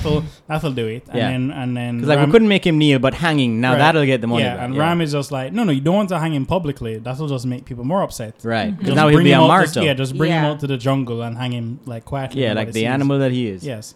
So yeah, but Ram, he does the right thing. He stops Beam from getting killed, and then you this is getting closer to the end of the movie, where Ram is now the one who is not even in the regular. He's in the prison, and again, I think this character or both these characters are just defined so much by these scenes that show their intense will. Resilience. Yeah. Yeah, so like he's in the prison and the governor's come to look after him and kind of like, you know, mock him a little bit, and he's just hate, just Exercise. staring at him the entire time, just Just nothing doing but push-ups, pure push-ups, just hate. like, yeah, bro. Yeah. Wait till my fucking come out. Yeah. Yeah. And it's like he is not even concerned about if he can escape, but like if he does get to escape, Yeah. it is over for y'all. Yeah. Like I have nothing else to live for. Yeah. Right? I was doing this polite kind of quiet thing all these years. My secret's out. I'm full fire now. Here's the thing. His art goes from I'm going to supply every Indian with a weapon to my love for Beam is so strong. I do not think I have to be out there. As long as he is alive, people will rally with him. Right. So he's just like, I'm going to sacrifice. I'm ready to sacrifice myself and just allow that to happen. When he gets in prison now, his art then becomes like, well, as soon as I'm out here, I'm going to just strangle all these white people. Yep. Like that becomes his new life goal. And then when Beam is out and he gets he meets up with a character that we were told about. We're seeing snippets of her throughout. Could we see? We see She a was in the flashback of her. backstory. She was, in Ram's backstory, his wife. Right. No, well, Beam was told about her. So the Ram, he has this necklace, this piece of jewelry, and he talks about this woman that he's smitten with, Sita, and Beam meets her by lot of happenstance in this movie, and it is one of those things that Epic Tale of Gilgamesh, bro. Convenient things in plot like that usually bother me, not in a movie Works like of this, fiction, not at all. It as you guys are saying, it's a mythic kind of thing. It's just this definitely happened and it needed to happen for plot. How did Beowulf meet up with Grendel? I don't know, just buck him up on the corner. So he meets up with Ram's wife, and thankfully she's able to give all of the exposition and backstory that Beam needs in order to. Let me catch up on a montage you missed. Yeah, so what you don't understand is.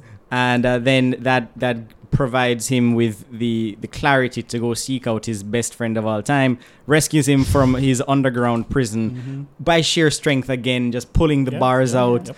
And I didn't at this point. I'm thinking, movie's done so much. They're wrapping up. Surely they don't. I'm sure, what could they do? I'm sure this is just gonna be like, hey, they shoot the other guys and they win. Nah, not only that. Fucking two men tower upon each other, one on the other one's shoulders, and they're real sexy. They just got rocking rifles, double rifle in it. And they're doing they are catapulting their way out of this prison with these 15-inch walls, high towers, and they're doing flips as if they are one unit. They're cocking and business going on. They're cocking and reloading the rifles with the guy together, the two of them. It's just sheer power of friendship is reloading his guns. Yeah, and then further from that, Ram gets his final form. Yes, with the bow and arrow, and he becomes like this fully Vishnu mythological being. Yeah. And also Beam gets he emerges from the water like a thing of myth again with the spear in hand. Right. And they're being chased through the jungle after the prison escape. Yeah. Beam gets him to this little not temple but just a little altar. Yeah. That's to one of their gods. I don't remember who. He raises him down to rest. And under the beautiful spirit statue of this goddess, he dresses him because he's tattered in clothes. He dresses him from the clothes off of this statue. Yes, the statue's wearing clothes. I want to know how much time has passed between when Ram was captured and this point, because this man has inches. A few months. Yeah, it's giving the body weight. Yeah. Yes. 14-inch body weight. Yeah. Yep. Yeah. Man, what's up the L'Oreal? Yeah. The organization under stress is really commendable because how do you do that? Yeah, and they take it to all these soldiers with their guns, and they are this is the moment in the movie where these two forces of nature are united, finally combining. They are unstoppable. Yep. And the movie it delivers on the promise of them actually unifying. And I cannot explain the glee I had watching this come together. These British shows are just shooting aimlessly. Not a thing is touching them. Yeah, they have no idea what to do. My boy Beam is coming out of the jungle and punching their bikes in the face. It's crazy. Yes, nice. Cinematographer very vibes here right now. Yeah. There's just so many. You could just pause this movie so many times and that's your wallpaper, right? Yep. Sure.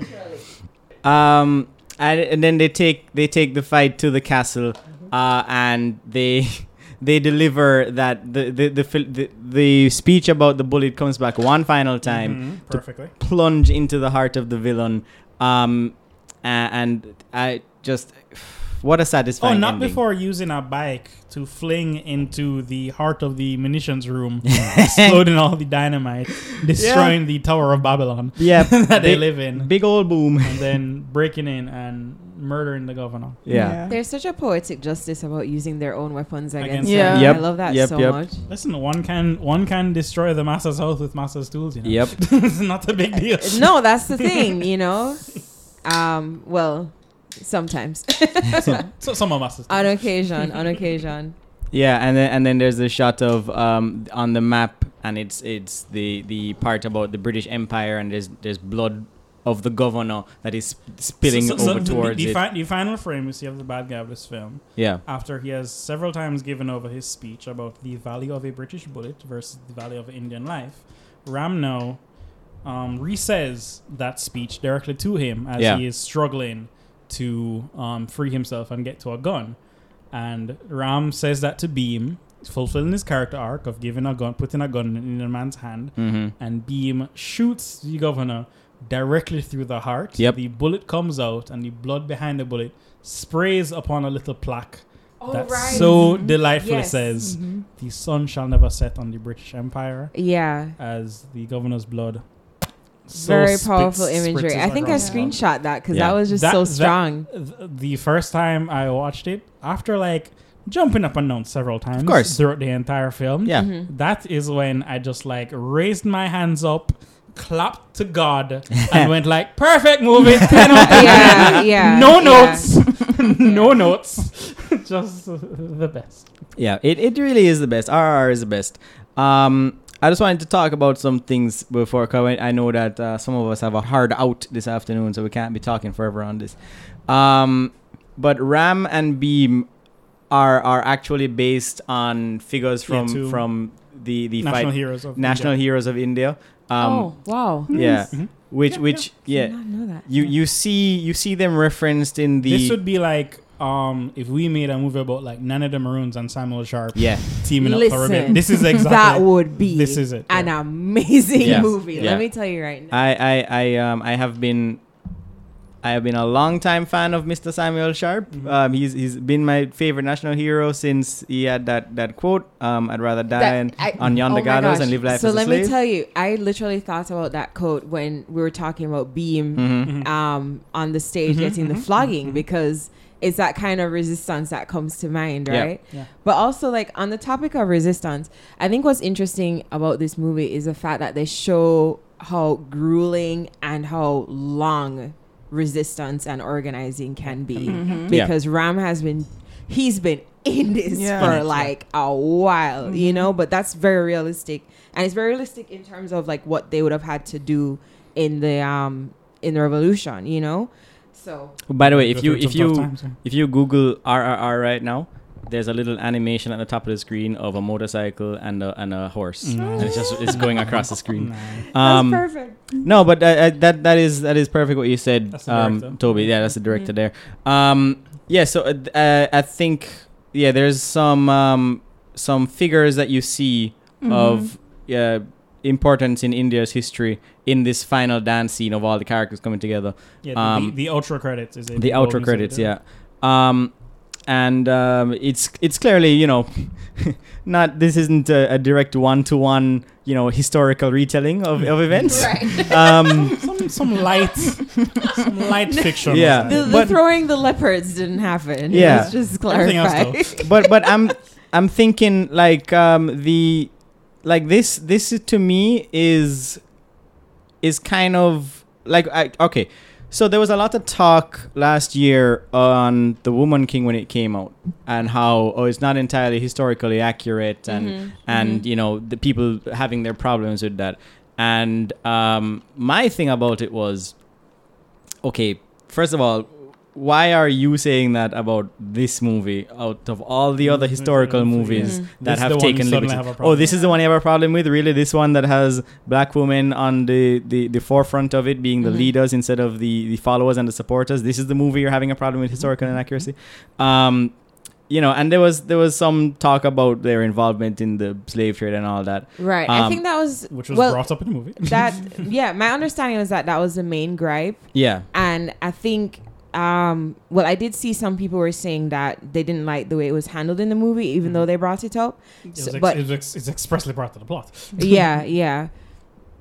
Yeah, because so from my understanding is there wasn't even that many people, but you know how Twitter kind of topic. Yeah. So some people were just there were articles that would be spread around as like, hey, this is the think piece to rally behind on this. Yeah. So basically, the tribe depicted in The Woman King, that Viola Davis leads in The Woman King, they did participate in slavery, but many other tribes did. Yeah. Mm-hmm. So, but they were, I suppose, like the main tribe that did it. But people.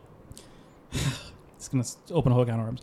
But one of the main like hardships of slavery and what it did to like black mentality worldwide is that people have a really hard time distinguishing the fact that like all these tribes and all these countries knew that they were separate from the other countries. Mm-hmm. Like when you read a history book and you're like, the Romans attacked the Germans and enslaved the Germans, your brain goes, yes, of course, this country attacked this country. Yeah. But then when people try to make that strawman argument of like, well, Africans enslaved other Africans, it's like, no, you fucking idiot. Yeah. Kenyans fought against Nigerians. Right. These are different people. Right. There's like you see them as one thing, but no, they are different people distinction who happened to go against other people. That happened all throughout Europe, Asia, whatever. But your brain does not see them as different people. And I think that's one of the worst like side effects of slavery, that you just forget that these are different people. You think of it as one group. Like, no, these are all different people. So everybody is going to do fuckery for their own people. Yeah. Right. That's the hard thing done. Yeah. So then their strong argument was like, why are you making a movie about this African tribe? They went into slavery. And it's just like, no, they were doing it as any tribe would. Like, no, we have to somehow keep ourselves safe. So yes, we will attack some tribes and sell you off if you leave us alone. Right? Yeah. That was it's not as easy as everyone wants exactly. to paint it, It's right? horrendously complicated. Yeah. Yes. Yeah. Yeah. But the reason I bring it up is because I think so they made a movie in The Woman King, and liberties were taken for the purposes of their narrative. But I think all historical things will do. I mean, so this we've been talking a lot about complaint during Braveheart when that was not historical. Exactly right. So I think the point of these movies, these big blockbuster entertainment films that take their liberties, take reference from historical figures. The point of them is not to be a one-to-one retelling. You want to go watch a documentary, read a history book. Yeah. This is entertainment where you're taking the pieces of it in order to tell this narrative, which informs the message of this historical figure to you as the creator and to the audience. And I think this movie, I didn't realize that they had any kind of basis in reality. Like if you, I'm gonna show you. On the Wikipedia page where they have statues of the two of them, and it's clearly that's where the inspiration for the final picture, the depiction of the characters was. So it's Alluri, Sitarama Raju, and Kumaram Bhim, which are the Indian revolutionaries who are fictionalized in the film. And that's the thing, fictionalization of real characters or real people is not something to decry or say, oh no, that is against the truth, because we're not relying on these movies for their historical accuracy. And watch a documentary. Right. And I think this movie does plenty to let you know that you are not in a realistic setting from the very outset. But from we fight the tiger in the opening scene. But it also the movie made me able to appreciate so the level of racism that's depicted in the movie. It felt that's accurate. That's part right. So that was the part where I just felt like this is not something that I typically see. Like it showed just how vile it was and how ingrained into everything, like and how living under that society, the different moments that you just would live in fear, like people like Jenny will feel normalized in this place, and then you'll have a moment where, because the guy feels embarrassed because Beam can start his motorcycle and he couldn't, and then he just beats him with a chain, and then nobody bats an eye because he it's okay for him to do that under this society. I mean, the woman looks all horrified and everything, but like 2 days later she forget about it. So they really got that across, and I think the movie does such a good job of establishing the world that they are in and the conditions. Like, I felt like I was just getting chapter and verse everything about their lives and everything about this time period, and also some incredible action that was, you know, larger than life, but just it had a sense of like, as I kept saying it earlier, but when things kept on moving on and developing, I was like, where's this going? And I was satisfied. There's not a single action scene. Like, when I'm watching it and I'm thinking, oh, it's kind of long, I can't really watch the whole thing again. Oh wait, no, that seems pretty cool. I'll watch this scene and then I'll cut it off. I woke up this morning going like, okay, I'm gonna speed run through the scenes just to like reflect more. Yeah. And then like, and then 5 minutes in, I'm like, no, I gotta watch this movie. The first time I watched this movie, I had to watch it like over the course of a few days. Take it in doses because it was just so. It's a miniseries. Very intense. But it's important to tell stories like this as the world is being more modernized. Inclusive. I don't know. Yeah, well, telling stories like this because you don't want people to forget, but also we're kind of living in this age where people are craving entertainment, so you're trying to tell the story in this way that will still capture people's attention, but at the same time make it that it sparks our interest enough to go and look it up and see like what is the actual accuracy of it. So but the movie isn't leading right. The movie isn't leading that narrative. Like, it inspires you wanting to like look into the, you know. And it's story. also a movie that features those you know, horrific conditions and presents you with heroes. You know, so many times you have this this trope of the white savior in so many you know things, and it's like, I hate that there's a scene in Hidden Figures where and that's the movie, if people don't remember, is the movie about the black woman in NASA that helped to put a man on the moon.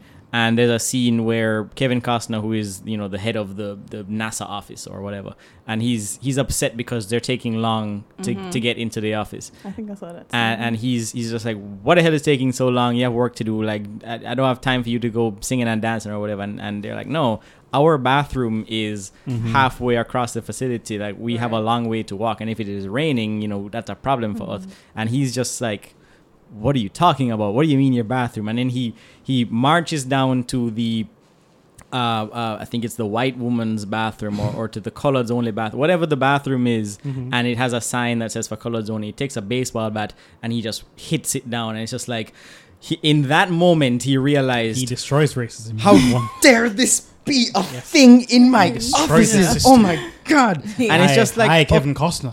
Black people. And it just rings so hollow for me. And then the music swells, and it's supposed to be this big heroic moment for him, and it's also supposed to be like, he is a man of science, and to him it's all about the numbers. Doesn't matter what color your skin is and all that bullshit. But his ability to ignore this up to the point that it starts to affect him and the work exactly is, you know. But the movie doesn't, and that's what upset me about the movie, because going into it I was like, oh, okay, so I've got Janelle Monáe, Taraji P. Henson, and Octavia Spencer on the poster of this movie. They are the protagonists. But this is Kevin Costner. This is Kevin Costner getting his heroic white boy moment. But you don't really have that in this movie. No, you don't. And Ram and Beam are the ones that, you know, bring out the heroism. Jenny is cast aside when she finds Molly. Just like, okay, you plot device, you get out of here. I did want to say something about that though. Because the women in this movie are largely plot device, and as I said earlier, they pretty much only serve to humanize Ram and Beam. And I think that's fine in the context of Jenny, because, you know, as a white woman in colonial India, she's a servant of white supremacy and participant, benefiting greatly from it.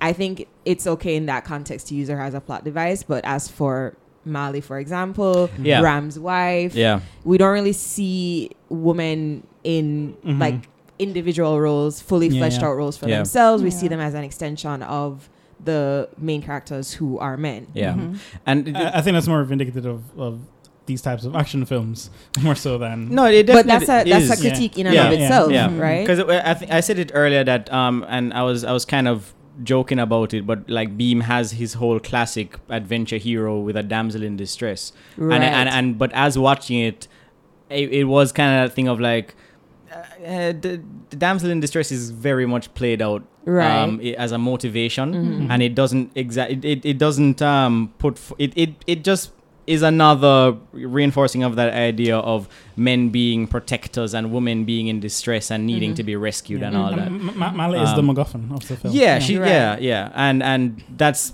kind of all she is. Right. The and couple that with the fact that her when her mother gets hit by the big club. Right. Yeah, it's a movie. In fact, the woman that has the most agency in the film is the governess, who is the she's able to actually say no. I decide that this man needs more punishment. Yeah. So yeah, I definitely I agree with that. Oh, that speaking of critique it. MacGuffin, Yeah. the governess is played by the head Nazi woman in Indiana Jones and Okay. Is it Last Crusade? Last Crusade. Yeah, I thought Oh, she looked wow. familiar. She's in her element. Yeah. Yeah. She's just like, I got my what would that? I'm typecast Yep. as this. I'm alright with it. Yeah, Oh, keeps dear. my bills My paid. side card, racist. Yeah, and who plays the governor again? It's Ray Stevenson. Ray Stevenson, Yeah. he of the Punisher and Volstagg in Thor movies. Yeah. Ray Stevenson is great. He's in a bag of shit. He gets work. He He getting work. looks a lot different. Exactly. Like, Yeah. Yeah. almost No, kind no. of hot right there. He, He's hot in a couple of things. yeah. He's been in a few things. He was in Thor as Volstagg, which is the big guy with the red beard. As you said, he was also in one of the Punisher movies. He gets around. He's been in a lot of things. Yeah, and he was when I first put the movie on, I was like, oh, familiar face. I know you. You're playing a bad guy. Didn't recognize him. Yeah, but no, he's been in a lot of things. He's a big guy. Let me see if there's anything else I wanted to say on it. Final thoughts, guys? Yeah, if you guys have any final thoughts on this movie on RRR, Fuck colonialism. Sure. yeah, let's go. Sure. Let's do that. Cheers. Absolutely. That's about it. That's really it. Cool. More bromance. Or romance. More? You know what? Yeah, we need more bromances. No, for real. More I movies. really enjoyed the tension. I'm not gonna lie. It was really nice. Yeah. Like RRR director NTR. Was it NTR's not the director? No, NTR is He's Beam. Right. SS Rajamouli. Right. NTR was talking about how he wants to be in Marvel movies at the Golden Globe premiere, or at the Golden Globe red carpet, because work the room, network guy, like you got in, and watching this after kind of a slew of so Bad Marvel movies, like I liked Multiverse of Madness, but it was that was the one that came out right before this one, and watching this, I was like, oh. This is what movies are supposed to be like. Like, Yeah. and As I said on our is it Ant-Man Ant-Man podcast? episode, Yeah. I was just like, after the 1-2 punch of Avatar and RRR, I'm just like, no, I want like sincerity Yeah. in my films. Yeah. Like, Yeah, I and that's the really thing. We're getting yearn a for bit it. of the Marvel fatigue. Yeah. Well, at least I am. I haven't watched Ant-Man. No, we're 15 years in. I think we're allowed to Yeah, go. we're That's kinda- enough of that. We're kind of That's tired. enough of Yeah. that. Yeah. Like I'm still like I watched Ant-Man and I was much kinder to it than Bam was. But I was able to be like, hey, anybody who is tired of this, I get it, bro. Yeah. But I'm still in it for a little bit. And yeah, as you said, Bam, the sincerity, it's not even about the visuals and having these amazing action sequences, but Emotional sincerity there's in film. there's emotion behind these characters in RRR that is like you said, bromance is the thing that was They're not joking when a silly plot point comes up. Yeah, Yeah, and they're- yeah. it's grounded in like a real struggle. Yeah, so- Right. When they are affected by something, it is the most a person has ever been affected, Right. and they sell every single thing on Yeah. it. Yeah, but I'm only making the comparison to Marvel because it's like the current American equivalent of giant blockbuster. Right, of course. But like the bromance of this movie, which is pulled off in 45 minutes, if you can include the montage right after. Like that kind of was one of the driving forces of the first few phases of the Marvel movies, was that bromance between Captain America and Winter Soldier. Like they had this brotherly bond, which I caused. mean the implied romance, never the actual screen showed romance. Exactly. Well, is that what you're referring they to? had a little bit of it in when he was going off to war, and then that was it. And then he rescued him. And Soft, bro, soft. yeah, but it's not like they were like they just talked about. Hey, remember that good time that we had? Yeah, off screen. In this, they showed it to you, and you bought into it, and that's what I'm thinking. You know, I would like to see that in my modern blockbuster. Like, give me characters that feel things about each other. Don't just feel like you're setting up this. Like, the plot in this is probably. It's not that it's the least important part, but it only feels as important because of how it's important to the characters. Yeah, exactly. Yeah. Yeah. The characters and the plot are intertwined. If you empathize with the characters, any story becomes the greatest story. Yeah. And I just want to say, like, I got emotions during this film that took 20 Marvel movies to get to Yes. Endgame. Yeah. You know, like, Yeah. like this did in 3 hours what Took them 20 10 years. hours Yeah. could not do. You know? Yeah. Yeah. Well worth the watch. Yep. Yeah. Any more thoughts, guys, before we close out? Once again, fuck colonialism. Fuck Yep. colonialism. Naturally, man, ruining your future career with a hot. No, thank you. All right. Well, if you haven't seen it already, and I don't understand, you're listening to this whole podcast, Yeah. and then I'm gonna be watch shouting on Instagram for the next 4 days until this episode drops. Yes. Please, Yeah, everyone, go play watch. it. Go watch RRR, and this was a very nice discussion. I've been wanting to talk about this movie. I mean, I've like let me just count right now how many people that I have forced to watch this. So there's my wife, my parents, her parents. That's 5, and then there was a time I went to somebody's house, and it was just a bunch of people were there. I was like, "Oh, you guys are gathered here. Watch this movie," and then I left. Right. And that was like a test. I was just like, Yeah. let me see if they'll finish it. Right. And then they finished it. And that was about 7 people. So I've myself put on 12 people to this movie. Everybody else should do the same. Yeah. Go forth, spread the word. I've seen this movie 4. I guess today would be I'd count it as 5. 5 times. Yeah. This is my fifth as well. Yeah, 5 times. Seen it with a bunch of my friends. I have literally just opened up my Telegram and WhatsApp and just be like, yo dog, Yeah, you yeah. watch this, you watch this. I sat down and in 1 week I watched Bahubali, which is the director's former movie with my dad, and he loved it. Yeah. And I was just like, well, Dad, if you like this, guess what? And then like next week we watch RRR, and my father is a person who, how he watches films is he watches the first 20 minutes, he takes a nap, and then he wakes up in the third act of a film. He's right? real. Right? That's how he absorbs movies, right? He gets all the opening characters up front. Got it? Yep. Falls asleep, wakes up for like the last emotion. That is how he processes. That is the dad. That's That a is dad. the dad That's way. my dad's way, right? Mhm. This is a 3.5 hour movie. My father did not blink once. Nice. He was in it. Entire time. Yeah.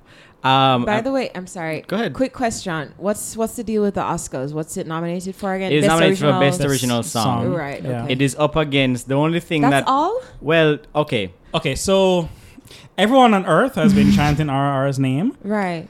So everyone assumed India would nominate this as their best film. India can put forward one. It didn't put Yeah, forward. they did not Oh. choose this. Yeah. They're like, Okay. we have another film we want to choose. But- no one has heard of it But- except for Indians. Mm-hmm. But the world in itself has heard as RR, and it would just steadily win immediately if it was nominated. It would. But here's the thing, though, right? And this is where I take umbrage with the Academy. All Quiet on the Western Front is not an American film. It's a German film. German as shit. Really? All Quiet on the German as Western shit. Front was also nominated for Best International Feature, but it was also nominated for Best Picture and a bag of other awards. Exactly. So But they- same thing with Parasite, to be fair. Yes, exactly. So they could very well have had RRR in other categories. I think it should have been. Yeah. Definitely. Now, Mm-hmm. if I had to choose one nomination for RRR, Mm-hmm. it would be Best Original Song. Because it's the one I think it has the best chance of winning, although it's up against Rihanna's Comeback, which is... Nobody likes that song, though. I don't let's like get real. that song. A lot of Nobody people likes like I that love song. Rihanna's music. Like, there's plenty of her songs that I like, but that song I do not like. A lot of people like that song. So I would watch like 2022 mashups of every single one of them has that I song. don't understand that. When I Go went off. to see it in the theater, I think it was like opening weekend, people were singing along to that song in the credits. People like that song. I might be just like Rihanna Fever that she's back and all, but that is the main competition I see for this Natu Natu. I mean, the other category I would choose is best cinematography. Yeah. Oh yeah, no, Yeah. definitely. But I want Like if I were to choose like one. Yeah, yeah, I feel definitely. like Which song is it? Natu Natu Natu. Natu. Okay. Yeah, Yeah. yeah. So That's the other thing. Is like which song? You watched the Hindu one, so you probably saw it as. I saw it as Nacho. Nacho. Yeah, Okay. yeah. Okay. Oh. Yeah. I We should did. watch the original then. Yeah, We we did. look up Telugu version of Natu Natu. It sounds better. Yeah. Oh, We didn't even talk about just how incredible the performances of both Ram and Beam. And we talked about it a little bit when Ram was paralyzed and acting with his eyes. Yeah. But there's so many moments of intense well, action, well, emotion. Like yeah. when they need to be action heroes, they are action heroes, and when they need to be They They put their empathetic, whole emotional, Russi in vulnerable. The Yup. performance. The whole Russi. Telugu. Yeah, it is. It's pretty incredible stuff. You know, Damon, we did talk about it because these were my number one acting picks on our Oscar pick episode. Yeah. Really? These are like my I was like my nomination is both of these men. Michelle Yeoh and Stephanie. No, we did Sue. actors and Sue. actors. Actors, So actresses. we did. Okay, yeah, okay, yeah. okay. Yeah, we covered the Everything Everywhere Girls. No Yeah. worry. Yeah. Yeah, this was my favorite movie of last year, so that made my top. Everything, Everywhere, All at Once for Yeah. Best Picture. Best picture. Oh, Anyway. that's incoming. I'm feeling So it. that is a good lead into how we close out the episode. People go watch the Oscars. They need the support because numbers keep going down every year. Yeah. And then No, I there will be a spike from the Indian Yeah. audience to Yeah, watch yeah. the Oh, that's Natu true. performance. I Don't I you basically just watch Twitter now to Yeah. see what's Yeah. happening at the Oscars, Yeah. like the salient bits. well, I mean, there's probably gonna be an uptick this year, so they can see who's gonna get slapped. worry. Oh, But yeah, so the Oscars are coming out. But right after the Oscars is that's going to be March 14th, which if you didn't realize that is Pi Day, the numerical symbol of pi, 3.14, March 14th. So Bam and I are going to be doing an episode on American Pie. American Pie, That's right. raunchy comedy classic. Yeah. I've been waiting to review this, Bam, but I've never seen it, so it's going to Really? be my first time. Oh, you get to pop your cherry. Yeah, Yeah. I'm going to be Damon, you won't get this, but you get to fuck the pie. Okay. The reason was because it came out when I wasn't allowed to see it, and then when I was of age to see it, there were other raunchy comedies, so I just Yeah. watched those. So I never went back, but now I have the opportunity to. Oh, you get to see do my it. good friend Jimbo and Stefan. That's real And then just to fitting, give you a though. little bit of a hint of what else is happening in the month you right guys are after welcome that. back to the American Pie episode if you'd like to come back. Well, I was- right after the American Pie episode, we're gonna be talking about, because this is it's good that they're here for this episode. This is the first episode in March. March is Women's History Woman Month, Day. so we are having. Big wheel. Woman month. and as Black women, we just left Black History Month, and Yes. Yeah, you're right. You're right. Yeah. Bare things. Yep. And so on the 21st, actually, we're going to be having an episode on the movie Little Women. We're talking about the March sisters in the month of March. Yeah. And I don't know what's happening after that. But yeah, we got some episodes coming up here that you're going to enjoy. And so yeah, let's close out. Thank you for listening. Toby, thank you very much for being here. Yeah. Naj, thank you for joining us for the first time. Of course. We liked having you here. You mentioned earlier that you do some Twitch streaming. You want to talk about that, or just tell people where they can watch that? Unless you don't want to. No, it's okay. Okay. My Twitch is Naj Out of Names. It's always a fun time. And yeah, I don't Yeah. How many Jamaican Twitch streamers do you know, and how many of them are worth watching? Naj is. Yeah, so go watch. Yep. Toby Bam? can find out the road, ever the road, right? Toby, just go road. I be in the streets. In them streets. I'm kidding. I do not be in the streets. But yeah, I sing and whatnot. Mhm. You can find me at guava_jazz on Instagram. Yeah. Come to the jam. The jam is every Thursday at 22 Jerk. It's a good time. 22 Barbican Road. It's a good time. Yeah. It's free. Come have a drink. Watch some music, some live music. Yeah, I got to see some nice salsa music. Yeah. Yes. Bob Marley's old guitarist, was it? Yes, Came through? Junior Marvin stopped by Good time, on man. Thursday, so that was cool. All for Yeah. free, just buy out the bar, yeah. Indeed. It's actually because you hear people say, "Oh yeah, come watch me do this thing," and then you go and it's kind of lame. I've been a few times. It's quite a good time. Mhm. Yeah. Was it last Christmas or Christmas before? I just remember going. I just randomly went there, and like my friend who had been hanging out with Yellow Man. Oh yeah, Ben, our Oh, friend. our friend- So our our friend friend Ben, I was with Oh, I was first with name basis. Yeah, I was with Ben when we went to go pick up Yellow Man. He is hilarious. He's so funny. So yeah, that was great. cool. so Yellow Man came by, and we're sitting at the table with him, just having casual conversation Yeah. with Yellow Man. This was Uh, December 2021. Okay, yes. And so I was just hanging out, and Yellow Man just like leaned over to me like, "So what going on here, sir?" And I'm just like, "Oh, well, this is just there's a jam band out there. They come together. Any musician can come through and just like join in." And so it's like, "So anybody can go up there?" And I'm like, "Yeah, Nice. you could go up there if you want." Especially you. I was just like, I looked at Yellow Man, then I was like, "Yeah, bro, you could go up there." He's like, And he just sits down there Yeah. and like finishes his meal, and then like 50 minutes later, I just see him walking on stage. Oh yeah. And the crowd, like, The crowd was insane. If there was 50 people there, all of a sudden there was 200 people. Yeah. Like yeah. it just It looked became like madness. a concert. Like the It just pictures became was just madness, yeah. everyone gathered in front of the stage, Yeah, and like and- the energy was crazy. Yeah, and he did all his hits. There was a 20-minute Zunguzang. There you go. Like performance. as there should be. Yeah. As there should be. Yeah. Was it Wayne McGregor did like a country tune with him? It was Oh yeah. incredible. It was Yeah. incredible. Yeah. Yeah, so So- go to 22 Jerky. Yellow Man might show up. Yeah. All right, so you can Tanya find. Stevens was there on side. Tanya Stevens. Stevens, Yeah. yeah. She came through a few times, Yeah. especially around that time. Mhm. Yeah. All right, so you can find the podcast wherever podcasts can be found, specifically Spotify, You Apple can listen to this Podcasts, thing you listen to right now. at this very moment. Yeah. Google Podcasts, Stitcher Podcasts. I think I said Apple Podcasts already. All those places. You can find me at Damien Michael Movies on Instagram and Twitter. You can find BAM on Instagram Instabam was taken. and on Twitter. Flat Bammy. And subscribe to the podcast Yeah. and listen to the podcast Yeah, man. every week and share it with your friends. Yeah. And Play it on in the background in front of all your friends. Make it really awkward for everybody. Come on. everybody. Yeah, that's the episode on RRR. Go watch it again. It's fucking incredible. Yeah. TT dubs. All right. I know what's gonna happen. I'm gonna be editing this episode. Right. I'm gonna hear us talk about a scene. Right. I'm gonna go just put Sure. this every time. All right. We'll see you next time. Bye.